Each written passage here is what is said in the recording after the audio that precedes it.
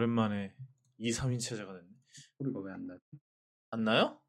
아, 저런. 됐다. 아, 들리시나요? 예, 좀 스피커 설정이 따로라는 점. 예, 좀은 따로 놀아요. 예. 저희 지난번에 얘기했던 것 같은데 유튜버 여러분은 줌을 처음 아닙니다. 그때도 MSC지 않으셨어요? 지난번에 WWDC 방송할 때도? 예, 한 번 썼던 것 같아요. 예, 그때 처음 써봤는데. 그때, 예, 맞아요. 그때 저도 그때 처음이라서 줌 앱 깔면서도 막 뻘짓하고 그랬던 기억이 나네요. 예. 오늘 오랜만에 2, 3인 체제네요. 진짜 오랜만인 것 같은데. 그러게요. 예. 저는 지금 데이터 정리가 덜 돼서 백그라운드에서 데이터 정리를 하고 있어요. 그렇습니다. 더 덥다. 지금이 시원하다. 더워라. 그러니까 아니 장마 끝나자마자 아주 그냥 장렬을 하네 막. 일단은 뭐 오늘은 딱히 프리쇼 할 게 없죠. 사실 프리쇼가 있었는데 제가 프리쇼를 주관을 하실 분이 지금 예. 일단은 저희 뭐 프리쇼는 스킵하고 오늘은 바로 시작을 할게요. 일단은 좀 어느 정도 어나운스먼트를 할 게 있는데 일단은 오늘 티덤님이 불행히도 끝난 줄 알았던 그 바이러스에 걸리신 관계로 오늘은 쉬시고요. 뭐 괜찮으십니다. 괜찮으신데 좀 목소리가 많이 가셨다고 해요. 뭐 얼마나 가셨는지 구글 어시스턴트가 목소리 인증이 안 돼서 아무 입력하라고 그랬답니다. 그래서 뭐 평소에도 그러지 않나? 주인 못 알아듣는 거? 뭐 원래 그런 거였어요? 아니 아는 시리는 맨날 그러는 거 패시브긴 한데 구글 어시스턴트도 그래? 안 써봐서 잘 몰라요. 또 이렇게 허위 사실 질문이었어. 허위 사실 유포하실 겁니까? 시작부터. 질문이었어. 질문. 그래라. 하여튼 그래서 티덤님은 오늘 좀 쉬실 예정이고 대신에 뭐 사실 다룰 얘기도 있고 해서 오늘은 오랜만에 저희 블루님이 또 오셨습니다. 인사하시고요. 늘 하는 인사. 안녕하세요. 컬러스케일의 블루입니다. 오늘도 목소리가 혹시 촬영하고 오셨어요 오늘? 아니요. 오늘 촬영은 못했습니다. 촬영할 때 목소리 다 쓰신 줄 알았죠. 뭐 하여튼 시작을 할게요. 일단 팔로업이 다양하게 있는데 또 일론 머스크 얘기를 또 해야 되는데 뭐 어쩔 수 없네. 일론 머스크와 테슬라 얘기를 안 해서 또 해야 되게 됐는데 뭐 하여튼 그건 이따가 얘기를 하도록 하고 일단 첫 번째로는 팔로업은 그 GOS 관련이 있는데 이게 소송이 실제로 진행이 되고 있나 보죠? 저 땅콩이님? 그렇더라고요. 저도 몰랐는데 소송이 진행되고 있고 그리고 뭐 삼성이 이제 그 소송에서 이제 답변서를 법원에 제출을 했더라고요. 이제 그 내용이 이제 공유가 됐는데 뭐 일부 내용들이 그 소송 당사자인 사람들과 그리고 삼성 사용자들을 약간 빡치게 하는 내용이 있어가지고 어떤 면에서 그런지 이제 얘기를 하시면 좋고 이제 삼성이 이제 답변서의 내용이 이제 크게 두 가지로 되어 있는데 뭐 GOS의 목적과 기능에 관하여라는 부분과 그리고 삼성의 GOS는 뭐 표시 광고법 위반에 해당하지 않은 뭐 이런 것들이 있어요. 뭐 이제 헤더 뭐 내용을 좀 보면 뭐 스마트폰에는 발열 관리가 있고 당연한 거고 뭐 스마트폰의 성능은 뭐 프로세서 뭐 어쩌고저쩌고 다양한 요소들을 평가해야 된다는 내용도 있고 뭐 GOS가 뭐 게임에 특화된 뭐 AI를 통해서 뭐 온도 상한을 지키면서도 FPS를 안정적으로 유지하는 최적의 설정 값을 찾아갈 수 있게 해주는 프로그램이다. 뭐 근데 일부 프로그램들은 AI가 안 되기 때문에 AI로도 잘 안 되기 때문에 삼성이 뭐 미리 값을 입력해놨다. 뭐 이런 내용이 있고 조금 이제 소비자가 들었을 때, 이 사용자들이 들었을 때 빡치는 내용이 어떤 거냐면 어디냐? 여기인데 이제 GOS 관련 정보는 소비자 구매 선택에 중요한 영향을 미치는 사항이라고 볼 수 없음 이거 있고 또 GOS 관련 정보를 뭐 은폐 누락한 사실이 없고 뭐 맞는 말이긴 한데 그리고 뭐 맨 마지막에 보면 피고는 소비자가 다른 사실과 다른 인식을 가지거나 소비자의 합리적인 의사결정에 저해될 우려는 없다. 뭐 GOS가 그렇다고 합니다. 본인들 얘기로는. 주장으로 예. 예, 뭐 성능을 게임에 최적화한다고 광고하고 있고 뭐 이 말인즉 게임에 최적화하기 위해 성능이 조절될 수 있다는 사실을 충분히 알 수 있다. 뭐 어쩌고 저쩌고로 하는데 그게 이제 성능이 반토막 날 거라는 건 우리는 잘 몰랐다는 얘긴데 뭐 아무튼 그런 요지의 내용을 얘기를 해놨어요. 뭐 특히 이제 긱벤치도 직접적으로 언급한 게 있는데 이게 제일 중요하겠구나. 삼성은 이렇게 얘기를 했어요. 뭐 삼성은 결과적으로 삼성전자가 성능 테스트 결과를 고의적으로 불리지는 않았다. 그러면서 하는 말이 우리는 삼성과 같은 스마트폰 제조사가 이제 긱벤치의 벤치마크를 의뢰하지도 않고 그리고 긱벤치가 공신력 있게 평가해주는 공인 인증 기관도 아니다. 뭐 이런 얘기를 했는데요. 뭐 맞는 말이긴 한데. 그러니까 이게 지금 전반적으로 읽어보면은 대부분 다 이제 좀 뭐랄까 되게 오묘하게 다 피해가려는? 사실 예, 답변서가 뭐 그렇긴 해요 원래.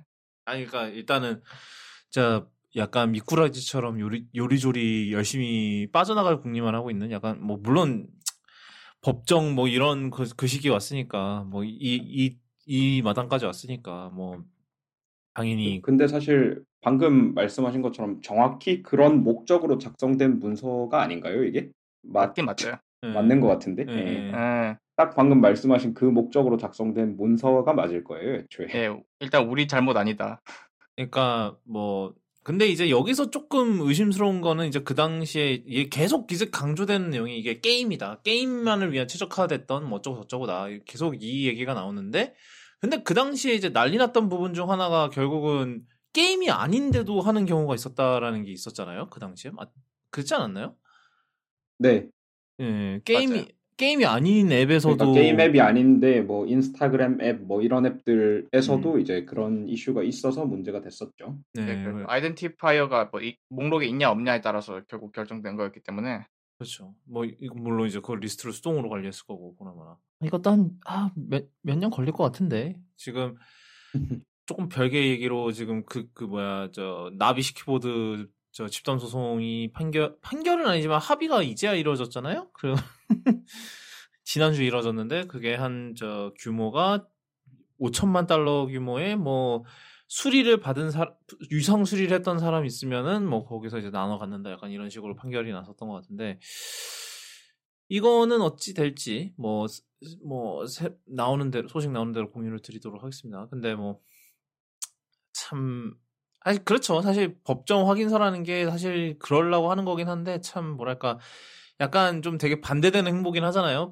이러면서 한편으로는 이게 다 스냅드래곤 탓이다라고 하면서 결국은 무슨 저 갤럭시 전용 칩 만든다고 그러고 있고 저희가 지난번에 다루긴 했었는데 저 블루님 오신 김에 조금 얹으실 내용이 있나요? 뭐 사실 거기에 대해서 정확히 어떤 말씀을 나누셨는지 모르겠어서 제가 뭘 더 얹을지는 아마 그때 저 컬러스케일에 나왔던 얘기랑 비슷하게 쓸 거예요. 뭐 그러니까 일단은 그거지. 그거죠. 뭐 일단은 삼성에 약간 그거가 의심된다. 왜냐하면은 다른 애들도 분명히 똑같이 스냅드래곤 8 젠 1을 탑재한 애들도 있었는데 그 S22만큼 막 이렇게 난리가 나지는 않았지 않았냐. 그러니까 결국은 원인은 퀄컴이 문제가 아니라 결국은 이제 뭐 삼성이 하드웨어 설계를 다들 그러잖아요. 뭐 냉각 설계를 굉장히 원가 절감을 했다.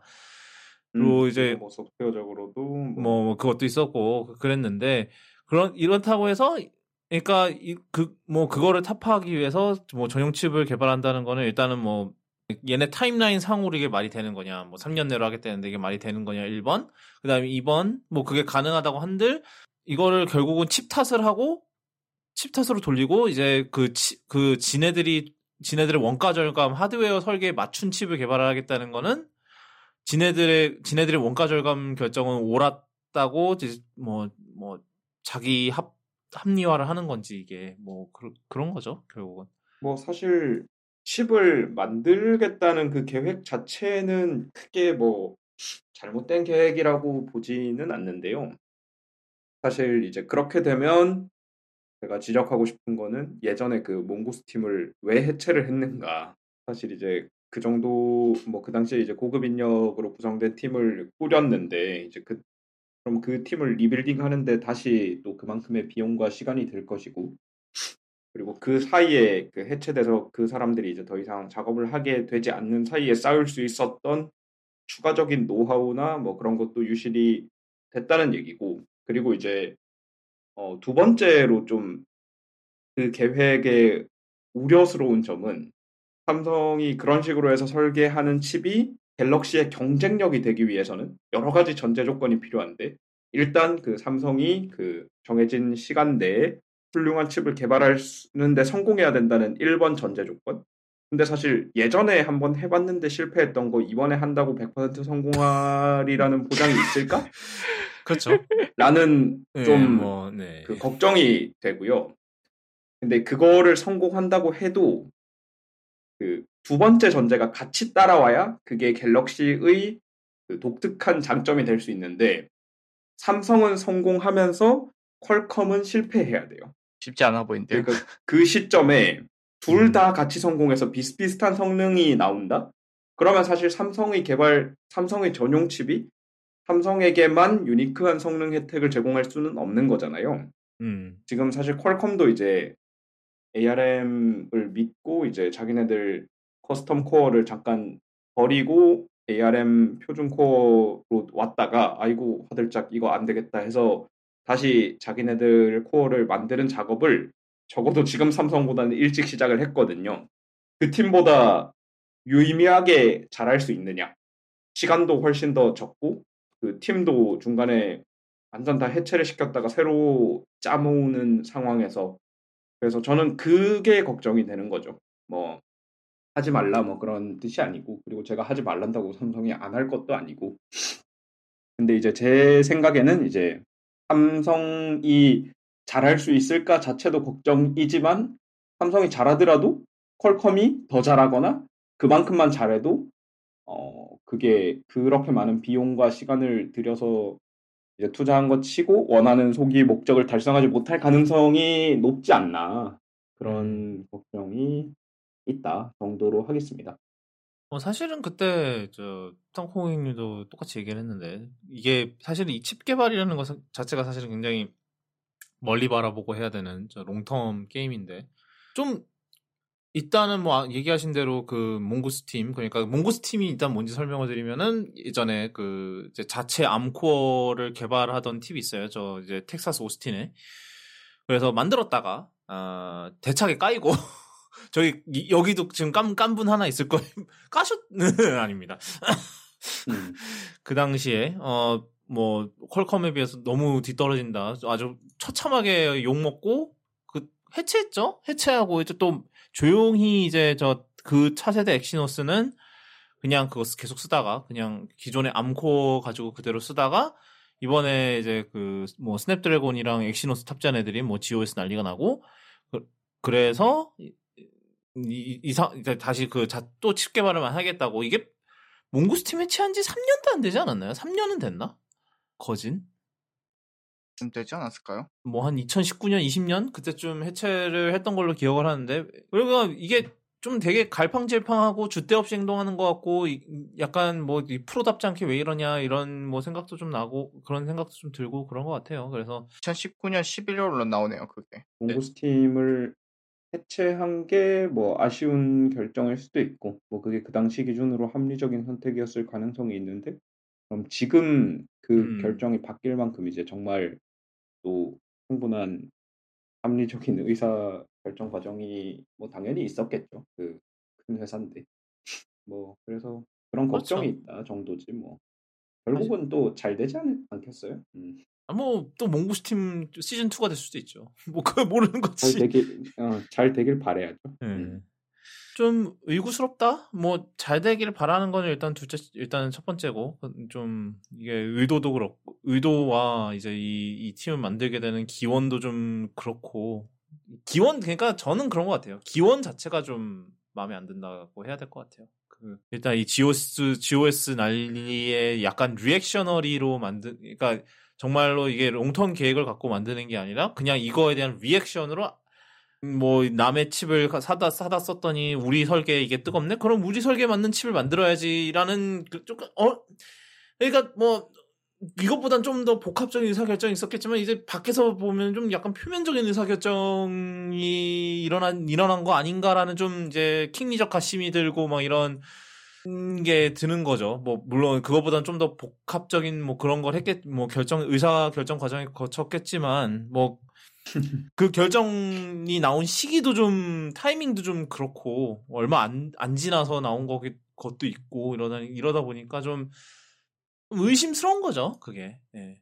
그래서 뭐 걱정은 진짜 좀 되고요. 사실 그리고 아까 전에 제가 퀄컴보다 잘해야 된다고 말씀드렸는데 LSI가 지난번 제가 GOS 영상에서도 말씀드렸던 것처럼 약간 태생적으로 한 손 묶어놓고 싸우는 판이었거든요, 지금까지는. 사실 삼성 파운드리보다 TSMC가 유의미하게 좋은 걸 알더라도 삼성 파운드리에서만 묶여있을 수밖에 없는 그 정책, 사내 정책, 뭐 그런 게 있기 때문에, 그게 과연 진짜 이번엔 개선이 될까요? 쉽지 않아 보이는데. 사실 이제 퀄컴 같은 경우에는 삼성 파운드리가 좋으면 삼성 파운드리를 쓰고 TSMC 파운드리가 좋으면 TSMC 파운드리를 쓰고 선택권이 있는데 이제 반대는 하나밖에 없으니까 더 불리한 환경에서 이제 더 오래 준비한 퀄컴이랑 싸워서 이겨야 된다. 뭐 절대 쉬운 일은 아니죠. 그래요. 그쵸. 좀 그런 생각이 또 다시 드네요. 자, 그다음 소식은 이번 주에 일론 머스크 팔로우업 스페셜을 하는데 일단 테슬라 관련 소식이 좀 몇 가지 있습니다. 일단은 첫 번째로 안녕하세요. 구토군입니다. 지금 편집을 하다가 오류를 발견을 해서 바로 잡고자 합니다. 지금 다룰 섹션에서 테슬라 모델 3의 시작 가격이 8,500만 원이라고 했는데 이 8,500만 원은 사실 중간 트림인 롱레인지 트림의 가격이고 7,034만 원짜리 스탠다드 레인지 트림이 이제 깡통 트림으로 따로 있습니다. 그리고 이 스탠다드 레인지 트림은 이번 가격 인상 대상에 포함이 안 됐더라고요. 해당 오류를 인지 못한 채로 방송이 진행된 점 사과드립니다. 이 부분을 인지하시고 들어주시면 감사하겠습니다. 그럼 다시 방송으로 돌아가시죠. 저희가 지난 방송이었습니까? 지지난 방송이었습니까? 지난 아니었어요? 테슬라 가격 올렸다고 한 게? 지난일 수도 있고 지지난일 수도 있고 둘 다였을 수도 둘 있고. 다일 수도 있어요. 아니 내가 그렇게 자주 다루지는 않았던 것 같은데. 근데 가격 인상 자체는 자주 일어나는 일이기 때문에 일어나가지고. 저 지지난 방송 때문에 저희가 아마 마지막 이제 지난번에 한번 가격 올렸을 때 그때 한번 그게 네 번째였대요. 그게 올해 네 번째 가격 인상이었는데 약 한 달 만에 또 가격 인상을 해서 무슨 롤렉스 저리 가라 수준의 롤렉스와 샤넬과 이런 애들 저리 가라 할 수준의 가격 인상 수준을 보이고 있습니다. 장난 아니에요. 이게 어차피 많이 못 만들어서 팔지도 못할 거 기존 구매자 기분이라도 좀 좋게 하는 팬 서비스 같은 거 아닐까요? 그거인 것 같아요. 혹시 지금 이제 2년차 테슬라 오너께서는 기분이 좋으십니까? 뭐 그냥 이거 이왕 살 거 좀 일찍 잘 샀네 뭐 이런 생각이 들죠. 그리고 뭐 팔면 샀을 때보다 더 받을 수도 있겠네 뭐 이런 생각도. 요즘 뭐 중고가 방어가 전체적으로 잘 되긴 하는데 테슬라는 좀 특히 잘 되는 기분도 들고요. 약간 팬 서비스가 아닌가. 어차피 우리는 지금 생산량이 안 돼서 팔진 못하니까 팬 서비스나 하자. 갸륵합니다. 갸륵.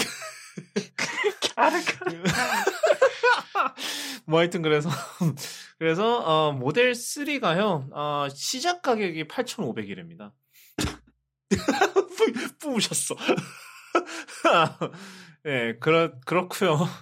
그리고 그래서 네. 이게 뭐 보조금 따위는 이제 날아가신 가격이고. 네, 국내에서는 이제 보조금 아니 이미 아예 한참 못 지난번에 받고. 날아갔을 걸? 진짜로. 아니 지난번에 반은 받았다. 반 정도 받았겠는데 이게 아마 그 반 못 받는 커트라인이 8,000인가? 아니 8,500인데 딱 아마 그 얘 가장 이제 깡통 이제 모델 3 깡통이 아마 그 보조금 반 받을 수 있는 거. 네. 그러니까 그 모델 3 깡통만 이제 그 보조금 반 받을 수 있고 나머지는 아예 아무것도 못 받는 상황이 됐고요. 이거를 제가 지난번에 한번 비교를 해봤거든요. 일단은 저 BMW i4의 가장 깡통 뭐 e드라이브 40 기본 트림이 6,690만 원이거든요. 1,807만 원 더 비싸고요. 모델 3가. 그리고 아이오닉 5 후륜 기본형이 있는데 이거 2023년형이 뭐 배터리 개선되고 이러면서 가격이 더 올라서 5,005만 원이거든요. 그거보다 3,500만 원 더 비싸고 그리고 오늘 발표가 났어요. 그 아이오닉 6 가격이 나왔는데 지금 깡통이 걔는 5,450만 원인가 그렇거든요. 그러니까 그냥 퉁쳐서 5,500이라고 하면 거의 이것도 한 3,000 정도 더 비싼 가격이 됐죠. 네. 뭐 모두 다 아시겠지만 그 돈 주고 살 차는 절대 아니고.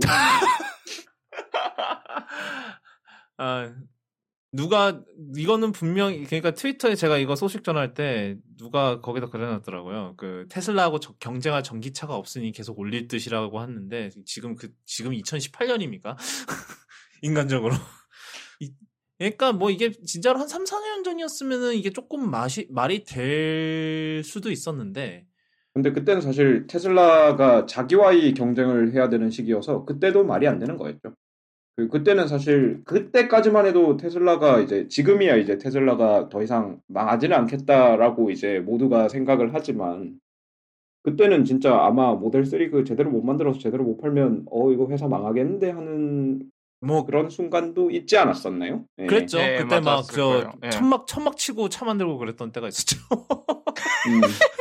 실제로 트루 스토리입니다. 네, 그 천막 치고 이게 그거를 못 따라 그 공급 이제 그러니까 모델 3부터 이게 뭐 이제 생산 그 이제 들어가는 인건비나 이런 거 줄이겠다고 이제 100% 로봇으로 만들겠다 이래놓고 이제 했는데 너무 이제 해보니까 안 돼. 해보니까 QC 완전 이제 개판 나고 막 이러니까 그래서 뭐 잡스도 옛날에 비슷한 짓 했다가 망한 적 있었던 것 같은데. 네, 뭐 그 잡스도 원래 되게 고집스럽게 막 미국에서 만들겠다 이러다가 이제 팀 쿡이 안 돼 이러면서 다 이제 해외로 생산을 뺐죠. 그 뒤로 맥 프로 빼고는 미국 생산을 한 적이 없습니다. 뭐 하여튼 근데 그래서 그때 이제 참교육 당했죠. 일론 머스크도 뭐 다 로봇을 해보겠다 이 짓 했다가 그래서 뭐 하여튼 그 뒤로 이제 계속 그러니까 원래는 이제 모델 3를 35,000달러 그러니까 지금 환율이 많이 오르긴 했지만 뭐 그래도 한 7,000 아래일걸요? 아닌가? 35,000 아니라 이게 요즘 이 환율이 현실감이 없어요. 4,600만 원 정도. 네. 4,600만 원 정도예요. 그러니까 그거를 감안하더라도 이제 저 환율 미친 걸 감안하더라도 4,600만 원 그러니까 뭐 환율이 좀 정상이었으면 한 4,300, 200 정도의 뭐 깡통이 나온다. 처음에 모델 3 발표할 때 분명히 그랬거든요. 왜냐면 내가 그걸 아는 이유가 저 덕이어 있을 시절에 그거를 커버를 한다고 저희가 사무실에서 생방송을 봤어요. 그 모델 3. 그리고 그나마 저 테슬라는 이상하게도 미국 시간 밤에 발표를 하는 애들이라서 저희 오후 시간대에 봤는데 발표를 되게 이상해 걔네들. 근데 그건 좋은 일이네. 뭐 우리한텐 좋았죠. 근데 이게 역설적으로 보면은 진짜 그 욕먹기 딱 좋은 그러니까 저희가 맨날 이제 삼성 욕하잖아요. 이 삼성은 무슨 한국 회사라는 놈들이 왜 한국 시간 밤에 발표하고 앉았냐고. 애플은 뭐 미국 회사니까 그렇다 쳐. 하여튼 그랬는데 뭐 하여튼 테슬라 똑같았네 생각해보니까. 하여튼 그래서 그때 35,000달러에 내놓겠다 그랬는데 결국은 35,000달러 그 모델 3가 결국은 나오지 못한 걸로 알거든요. 뭐 민기적 되다가 결국은 그냥 배터리 조금 더 들어간 상위 트림, 그러니까 조금 중간 트림이 생겼어요. 그러고 나서 35,000달러짜리는 결국 안 만들겠다 이러고 그냥 빼버려서 기본 가격이 그 당시 43,000달러로 됐었는데, 뭐, 물론 지금 훨씬 비싸겠죠. 뭐, 5만 넘었으려나? 뭐, 미국은 얼마나 하나 봅시다. 지금 한국은 지금 8,500인데, 57,990달러. 5만, 텍스 같은 거 거의 6만 달러네. 커스텀 모드 찍자마자 바로 이제 한국 가격을 알려주는데 예 7천만 원. 아이고 감사합니다. 그거 아마 가격 인상 적용 안 된 건가?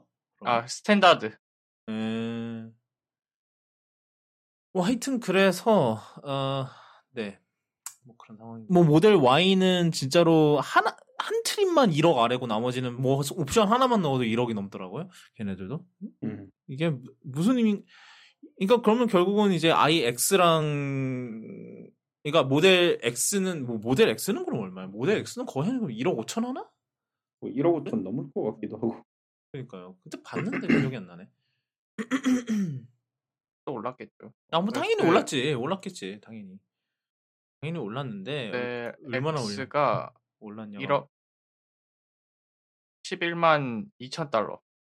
일단 그렇고 우리나라에서는 아니 12만 달러. 포텐셜 세이빙스 진짜 사람 헷갈리게 만드네. 모델 X 가격이 안 나와 있습니다. 시가예요. 사지 마라 이거. 시가야. 안 나와 있어. 시가야. 그러니까 모델 3랑 모델 3도 저럴 거면 시가로 바꿔도 될 것 같은데. 아니 1년에 5번 올리는 거는 명품 브랜드도 안 하는 짓이거든요. 그거 진짜. 맞아. 샤넬도 한 2-3번 정도밖에 안 올리는 것 같아. 뭐 아까 말씀드린 것처럼 진짜 그 가격에 팔겠다, 뭐 정말 미쳐서 그 가격에 사는 사람이 있을지는 모르겠지만 그 가격에 진지하게 팔려고 뭐 올리는 건 당연히 아닐 거고, 그냥 우리 물건 없어서 못 판다의 다른 표현인데 둘러서 뭐 지금까지 보지 못한 방식으로 표현하는 친구들이 나타났다. 뭐 이 정도로 생각하는 게 맞을 것 같아요. 약간 우리나라 오픈마켓처럼 재고 없는데 일단 물건 내리기는 싫고 가격을 미친 듯이 올려놓고. 그러네. 사봐라 이것들은. 이래도 살 거냐? 검색해서 내리긴 싫으니까 가격만 올려놓을게. 이런 느낌으로. 그래요. 뭐 하여튼 저 테슬라 오너님께서 말씀하셨듯이 저 가격에 내 모델 3 사는 건 아닙니다. 네. 예. 그 다음은 이와 관련해서 그 테슬라 실적 발표가 있었는데, 이것도 좀 골 때리는 얘기가 좀 몇 개 있었습니다. 일단 첫 번째로 그 2년 정도 동안 계속해서 판매량 기록을 경신해 해왔었는데, 이번에 처음으로 떨어졌다고 해요. 뭐 이유는 테슬라의 주장에 따르면, 주장은 아니겠지만 뭐 주장을 하면 안 되지. 여기서 테슬라에 따르면은 저 중국의 공장 이제 한 몇 달 전에 한바탕 휘쓸고 다녔었죠. 중국에서 그 코로나 셧다운 한다고 뭐 난리를 쳐서 뭐 공장 셧다운되고 막 이랬었는데, 그때 이제 많이 영향을 받아서 출하할 수 있는 인도할 수 있는 이제 차의 그 생산량이 많이 줄었다고 해요. 그래서 그때 그것 때문에 좀 최종 딜리버리 숫자가 많이 적어졌다고 하고, 뭐 그거는 그건데 흥미로운 소식 하나, 비트코인 보유고를 팔았다고 합니다. 이번에 총 75 가지고 있는 것 중에 75%를 팔았다고 해요. 그래서 이거를 팔아서 이번 분기에 수익이 났다고 하는데, 네. 그래서 뭐 비트코인 뭐 일단은 뭐 이유가 뭐 간단하게 얘기해서 우리 현금 필요했음이 이유더라고요. 네, 뭐 일론 머스크의 말대로라는 비트코인이나 이런 암호화폐에 대한 믿음이 없어져서가 아니라가, 예, 우리 현금 필요해서 필요해서, 예, 현금 유동성 확보를 위해서 뭐 팔았다고 하고요. 뭐 그리고 그 암호화폐에 대한 그거의 표현으로 아직 도지코인을 안 팔았다라고 그렇게 얘기를 했답니다. 네, 그러면서 그분이 하는 말이 이제 뭐 비트코인에 관해서 하는 말이 뭐 I might pump, but I don't dump. 근데 덤프 하셨습니다. 네. 진짜 그 말 너무 웃긴 것 같아. 일론 머스크잖아요. 뭐. 그래서 뭐 이 와중에 또 그것도 있었어요. 뭐 저 또 뭐 있었니? 그 와중에 뭐 이 테슬라가 이제 이번 분기 동안 이제 이거를 나눠서 팔았다는데 이렇게 대규모의 그런 덤프가 일어나면은 전반적인 이제 전체 그 시장 전체가 영향을 받을 수밖에 없죠. 갑자기 공급이 확 풀리면은 가격이 떨어질 수밖에 없는데 그래서 혹자가 이제 그 추론하기를 이번 지금 상반기에 일어나고 있는 이런 거대한 이제 암호화폐 시장의 그 폭락하는 원인이 이제 테슬라가 팔아서 그런 거 아니냐. 이게 시기가 얼추 비슷하다는 거예요. 판 시기랑 그다음에 이게 전반적으로 갑자기 확 폭락하기 시작한 시기랑 얼추 비슷해서 이게 테슬라가 그 이렇게 팔아치운 게 이제 그 원인이 아니냐. 사실은 근데 주식 시장에서 이직거리 했으면은 걸렸죠. 이렇게 왜 뭐 걸려서 뭐 최소한 사과를 하든지 이제 지난번에 저 카카오처럼 저 카카오 임직원들 대거 팔아치웠다가 주식 확 폭락해갖고 막 저 임원들 막 직원들한테 사죄했잖아요. 왜냐면 직원들 스톡 옵션이 다 같이 이제 폭락을 한 거니까. 그래서 그래놓고 우리 앞으로는 안 할게요.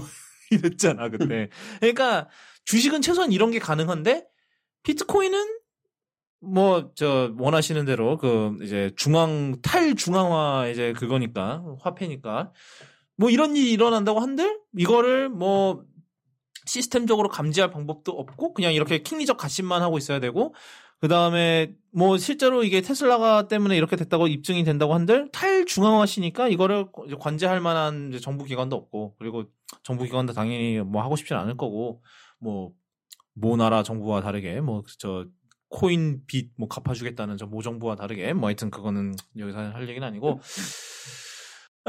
뭐 하여튼 그래서 이게 또 이러한 좀 불확실성 암호화폐 그런 게 좀 드러난 그런 사건인 것 같아요. 그리고 뭐 그 와중에 일론 머스크는 또 뭐 또 다른 또 뭐 개인사 뭐 하나 또 하셨던데 뭐 그건 여기서 얘기는 안 할게요. 저 구글 창업자인 세르게이 브린의 아내랑 뭐 바람이 피었다는데 진짜 가지가지라는 말이 그래서 뭐 그 덕에 세르게이 브린의 부부는 저 파탄 지금 이혼 소송을 받고 있다고 하네요. 그 이혼 소송 받고 있는데 이제 거기서 문서가 나온 거래요. 그 이유가 알고 보니 일론 머스크랑 바람을 폈다는 뭐 그런 게 있습니다. 뭐 머스크 본인은 부정을 하고 있다는데 뭐 하여튼 네. 머스크 소식 계속되는 머스크 소식. 이제 지금 저 트위터와 예, 법정 공방 계속되고 있죠.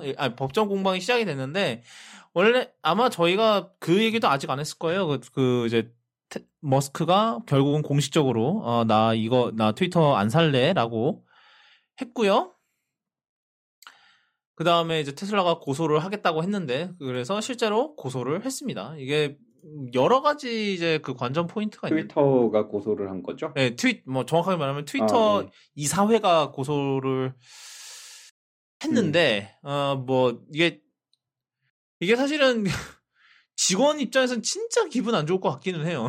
진짜 그러니까 이게 사실 뭐 이제 뭐 차라리 뭐 회사 전반적인 결정을 뭐 잘못해서 욕먹은 거면 이제 자기네들 잘못 내린 결정 때문에 욕먹은 거니까 뭐 그렇다 치는데 이거는 사실 직원들 입장에서는 직원들이 컨트롤할 수 있는 문제도 아니고 그냥 결국은 뭐 진짜로 좀 그러니까 회사 자체와는 상관없는 이제 저 주주들이랑 그다음에 이제 사겠다고 했던 사람과 이제 그 싸움에 이제 직원들까지 말려 들어가는 상황인데 왜 이게 말려 들어가냐면 결국 이게 돈 문제거든요. 왜냐면 이제 저 트위터가 지금 인수 발표하고 나서 엄청나게 떨어졌죠. 주가가. 뭐 여러 가지 이유가 있지만 뭐 결론적으로 지금 원래 그 당시에 이제 54불 20에 사겠다고 주당 이렇게 했었는데 지금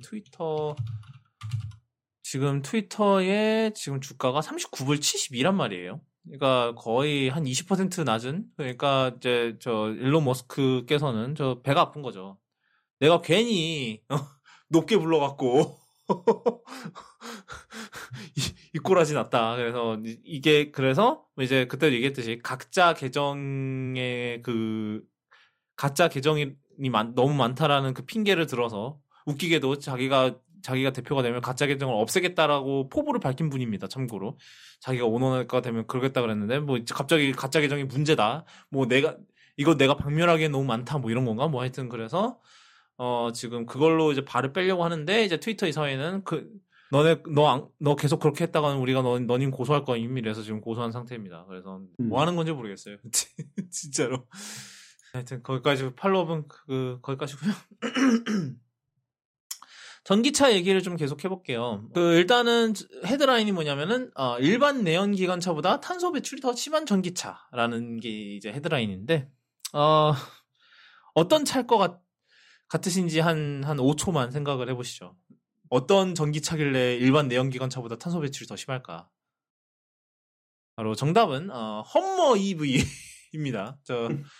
그래서 험머 EV 이제 뭐 이거 이제 미국 쪽에서 이제 한 연구인 것 같아요. 이게 ACE라는데 The American Council for Energy Efficient Economy랍니다. 그러니까는 에너지 효율적인 경제 활동을 위한 미국 카운슬 뭐 그러니까 약간 좀 비영리 단체죠. 어떻게 보면.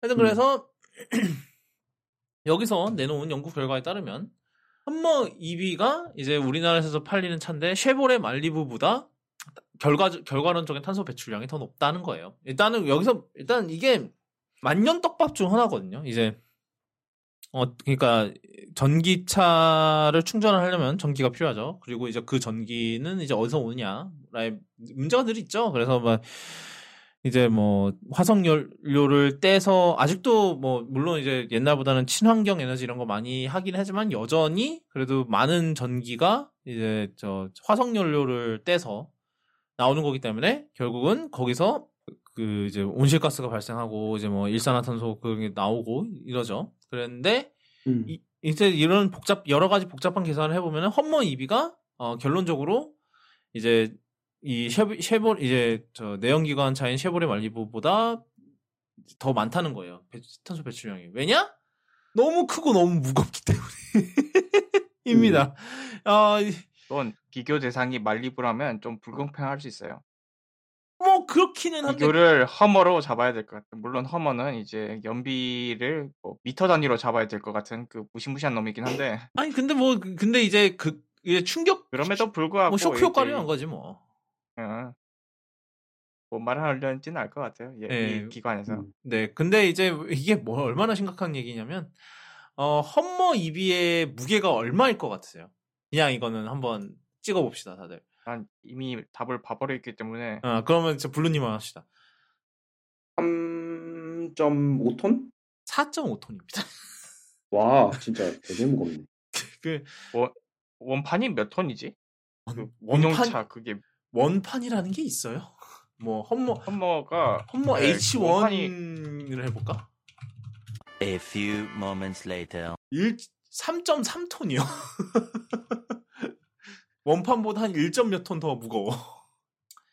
그래서 뭐 이 엄청난 무게, 왜냐면 이 엄청난 무게인 이유가 뭐 배터리가 굉장히 커요. 뭐 200kg 전반 200kW였나 뭐 얼마였던 거 그래서 뭐 굉장히 큰 배터리를 넣어놨는데 이게 사실은 이게 뭐 진짜 좀 웃자고 하는 소리일 수도 있지만 뭐 아까 이제 뭐 비교군이 적당하지 않게 뭐 이런 게 있긴 하지만 제가 근데 여기서 좀 생각하기에 좀 이제 좀 경각해야 될 부분이 이제 전기차의 무게 문제예요.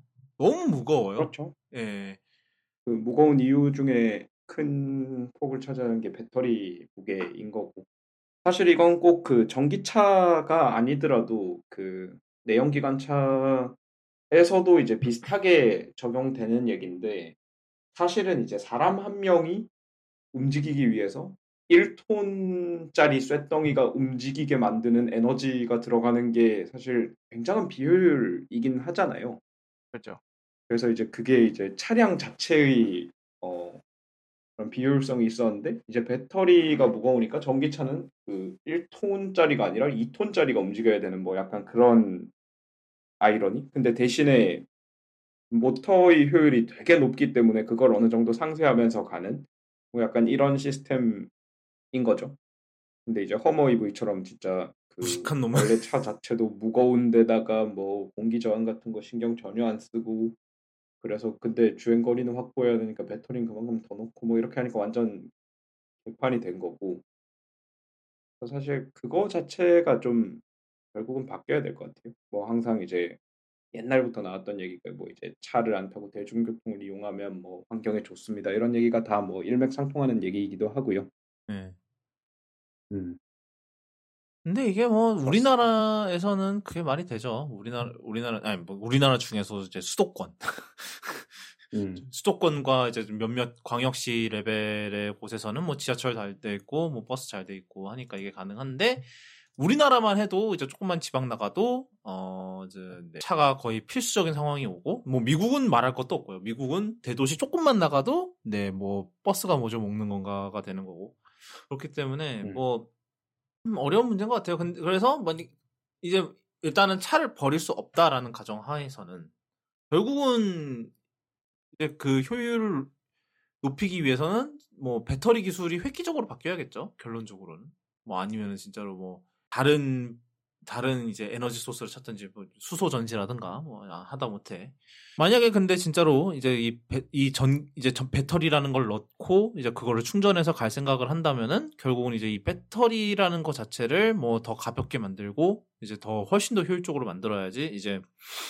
이런 되게 모냥 빠지는 일은 좀 덜하지 않을까라는 생각이 드는데 뭐 일단은 GM의 이제 입장을 들어보면은 뭐라 그랬냐면 이제 이 연구결과에 대해서 허머 EV가 전기차 비판론자들을 설득시킬 수 있는 헤일로 카임을 간과하는 것이라는 해명을 내놨거든요. 부정은 안 했습니다. 결론적으로 이게 틀렸다는 말은 안 했어요. 뭐 수치 가지고 들이미는데 뭐 어쩌겠어요. 뭐 그렇긴 하죠. 그러니까 뭐 어차피 결론은 이거지. 어차피 많은 사람들이 살 차가 아니다 이거 같아. 그런 거 많은 사람들이 살 가격도 아니고 그냥 한 1억 하나요? 1억 얘도 13만 불인가 뭐 그랬던 것 같은데. 뭐 하여튼 네. 그렇습니다. 뭐 그러고 보니까 GMC 우리나라에 들어온다 그래서 설마 저걸 들여오나 막 이랬는데 더 심한 걸 들여왔더만. 뭐였죠? 픽업 트럭을 V8 픽업 트럭을 들여왔던데? 뭐 이름이 뭐였지? 그 F150 같은 건가? 네, 그걸 원래 그거랑 경쟁하는 차인데 그거를 우리나라에 들여놨더라고. 우리나라에 대재앙이 들어오네. 그러니까 무슨 그런 차가 우리나라에 들어오면 일단 주차도 문제인데. 뭐 아파트 이제 지하 주차장에 가잖아요. 걔 타이어 때문에 그 주차장 그 바닥이 다 일어날 거예요. 완전 재앙이었죠. 그리고 웬만한 그 지하 주차장 좀 작은 지하 주차장 들어가지도 못할 것 같은데. 재앙이야, 재앙. 예, 뭐 그 얘기는 여기까지 하도록 하고요. 그 다음 소식으로는 이것도 전기차 얘기네. 제가 부산을 잠깐 갔다 왔어요. 지난주에. 이걸 당일치기로 미친 짓을 했죠. 하여튼 그래서 부산 모터쇼를 갔다 왔는데, 뭐 거기서 되게 재밌는 경험 많이 했습니다. BMW에서는 비밀 유지 서약 사인 받고, 아직 미공개, 전 세계에서 아직 공개 안 된 신차도 좀 봤고, 구경도 해봤고. 구독제예요? 그 차? 예? 그 차에 에어컨이라든지 막 이런 거 구독제로 돼 있던가요? 아닐걸요? 그거는 워낙 비싸서 구독자가 힘들걸. 뭐 요즘 BMW에서 막 각종 기능을 구독제로 한다길래. 그게 조금 그것도 이거를 얘기를 할까 말까 하다가 그리고 이제 아이오닉 6가 이제 처음으로 월드 프리미어를 했죠. 그래서 봤는데 생김새는 생각보다 많이 괜찮아요. 실물이 많이 나온 편입니다. 일단은 그렇고요. 그런 편이고 제가 그리고 일단 실내는 아이오닉 5보다 더 고급스럽고 이게 보니까 이제 5보다 더 좀 이제 프라이스 브래킷이 더 높더라고요. 아까도 얘기했지만 가격이 500만 원이 더 비싸요. 깡통이. 물론 그게 좀 트림이 많이 사양이 많이 빠졌다 그래서 말이 많은데 좀 이따 얘기를 해보도록 하고 하여튼 그래서 실내가 많이 낫습니다. 아이오닉 5보다. 저희가 아이오닉 5 엄청 깠잖아요? 실내 하얀색 베젤 디스플레이. 좀 더 고급스럽게 처리를 잘 했고요. 근데 이제 되게 제가 느꼈던 부분은, 이거는 저희가 지난주에 한 SUV 얘기랑 좀 연결이 되는 이야기예요. 왜냐하면은, 이게 생각보다 그 바닥이 너무 높아요. 그래서 제가 키가 키다 보니까 제가 키가 184인데 그러고 보니까 다리가 붕 떠요. 뒷좌석에. 그러니까 제자리로 이제 앞에 제 이제 포지션으로 이제 앞에를 맞추고 뒤에 앉으면 레그룸은 굉장히 넓거든요. 그러니까 이 공간 자체는 이제 이제 2D로 봤을 때 그 이제 뭐 표면적은 굉장히 넓어요. 그 레그룸이. 근데 이게 높으니까 그 배터리 때문에 그래서 제 다리가 붕 뜨더라고요. 그게 아마도 이게 이 아이오닉 6도 결국은 이제 그 아이오닉 5나 EV6나 이제 그 GB60이랑 똑같은 이제 eGMP 플랫폼으로 만들었을 거거든요. 근데 이제 걔네들은 뭐 크로스오버니까 그게 괜찮았을 거예요. 좀 높아도 어차피 이제 천장이 높으니까 걔보다. 그래서 이게 괜찮았는데 아이오닉 6 같은 경우는 이게 세단이니까 이게 낮아지니까 이게 생각보다 좀 뒷좌석이 조금 불편하겠다라는 생각이 들고 앞에도 이제 뭐 근데 이제 시트 조정을 어떻게 하면은 이제 붕 뜨는 거는 조금 줄일 수 있기는 한데 좀 그 바닥 처리가 좀 많이 아쉽기는 하더라고요. 뭐 그거는 근데 진짜로 어쩔 수 없는 문제인 것 같기는 해요. 그러니까 그 크로스오버랑 똑같은 플랫폼을 기반으로 이제 전기 이제 세단을 만들어 놨더니 뭐 당연히 전고가 낮다 보니까 어느 정도 그런 일이 발생할 수밖에 없는 거. 뭐 그거는 좀 많이 그게 제일 아쉬웠던 것 같아요. 그래서 이걸 보면서 결국은 이놈의 그러니까 저희가 지난 방송 때 이제 SUV가 왜 인기가 많을까라는 얘기를 했었고 그다음에 그러면서 한 얘기가 전기차로 가면서 이런 공간적인 문제 때문에 도리어 더 SUV로 가지 않을까? 왜냐면은 배터리 때문에 이제 그 배터리의 공간 때문에 결국은 이게 실내 공간에 그거 이제 방해를 받으니 이제 줄어들 수밖에 없으니까 이거를 타파를 하려면은 아예 SUV나 뭐 크로스오버식으로 만들어야지 이게 말이 되지 않을까라는 얘기를 했는데 그게 정확하게 이제 아이오닉 6에서 좀 나타나더라고요. 뭐 그와 반대로 이제 SUV나 크로스오버가 되면 너무 무거워지니까 아까 얘기한 저 내연기관 차보다 전비가 안 좋은 탄소 배출량 더 나오는 차가 나오지를 않나 뭐 이런 상황이 벌어지기는 하는데 그래요. 저는 일단은 외관은 합격적인데 뒷좌석 공간이 그 레그룸에 비해서는 많이 좀 불편할 가능성이 있겠다 싶은 생각이 들었습니다. 그래서 그 아이오닉 6 같은 경우는 제가 알기로는 7월 28일부터 더현대에서 전시를 한다고 해요. 그래서 혹여나 부산 모터쇼 못 가신 분들은 거기서 보실 수 있을 겁니다. 그 제일 중요한 거. 뭐예요? 타입 C예요? 아마 아이오닉부터 기억이 안 나냐? 왜 갑자기 그걸 못 봤네. 그거 중요한데. 그거는 아이오닉 시승할 때 그거 굉장히 거슬렸는데. 근데 그 뒤로 나온 현대차들은 USB-C를 넣기는 해요. 그러니까 아이오닉 5 이후로 나온 전기차들은 조금씩 USB-C를 넣고 있기는 하더라고요. 그래서 아마 멀티미디어 여기도 USB 단자라고만 돼 있네. USB-C인지 아닌지는 없고요. 하여튼 그런데 그래서 오늘 저희 이제 그거 기준으로 저희 녹음일 기준으로 오늘 가격표가 나왔습니다. 가격표를 또 저희 옛날에 아이오닉 5 했던 것처럼 또 씻고 뜯고 맛보고 즐겨보죠. 근데 좀 이제 5,450만 원에 이 라이트라는 게 있어요. 이게 뭐냐면은 제가 봤을 때는 깡통인가요? 완전 깡통. 진짜로. 불러는 간다. 왜냐면 봐봐요. 이게 기본품 있는 게 없어. 봐봐. 시트 편이 이런 거 봐봐. 왜 이렇게 적어? 뭐 혹시 유리도 이제 뺑뺑이 돌려서 내려야 되나? 그런 얘기는 없는 것 같은데. 하여튼 그래서 여기 봅시다.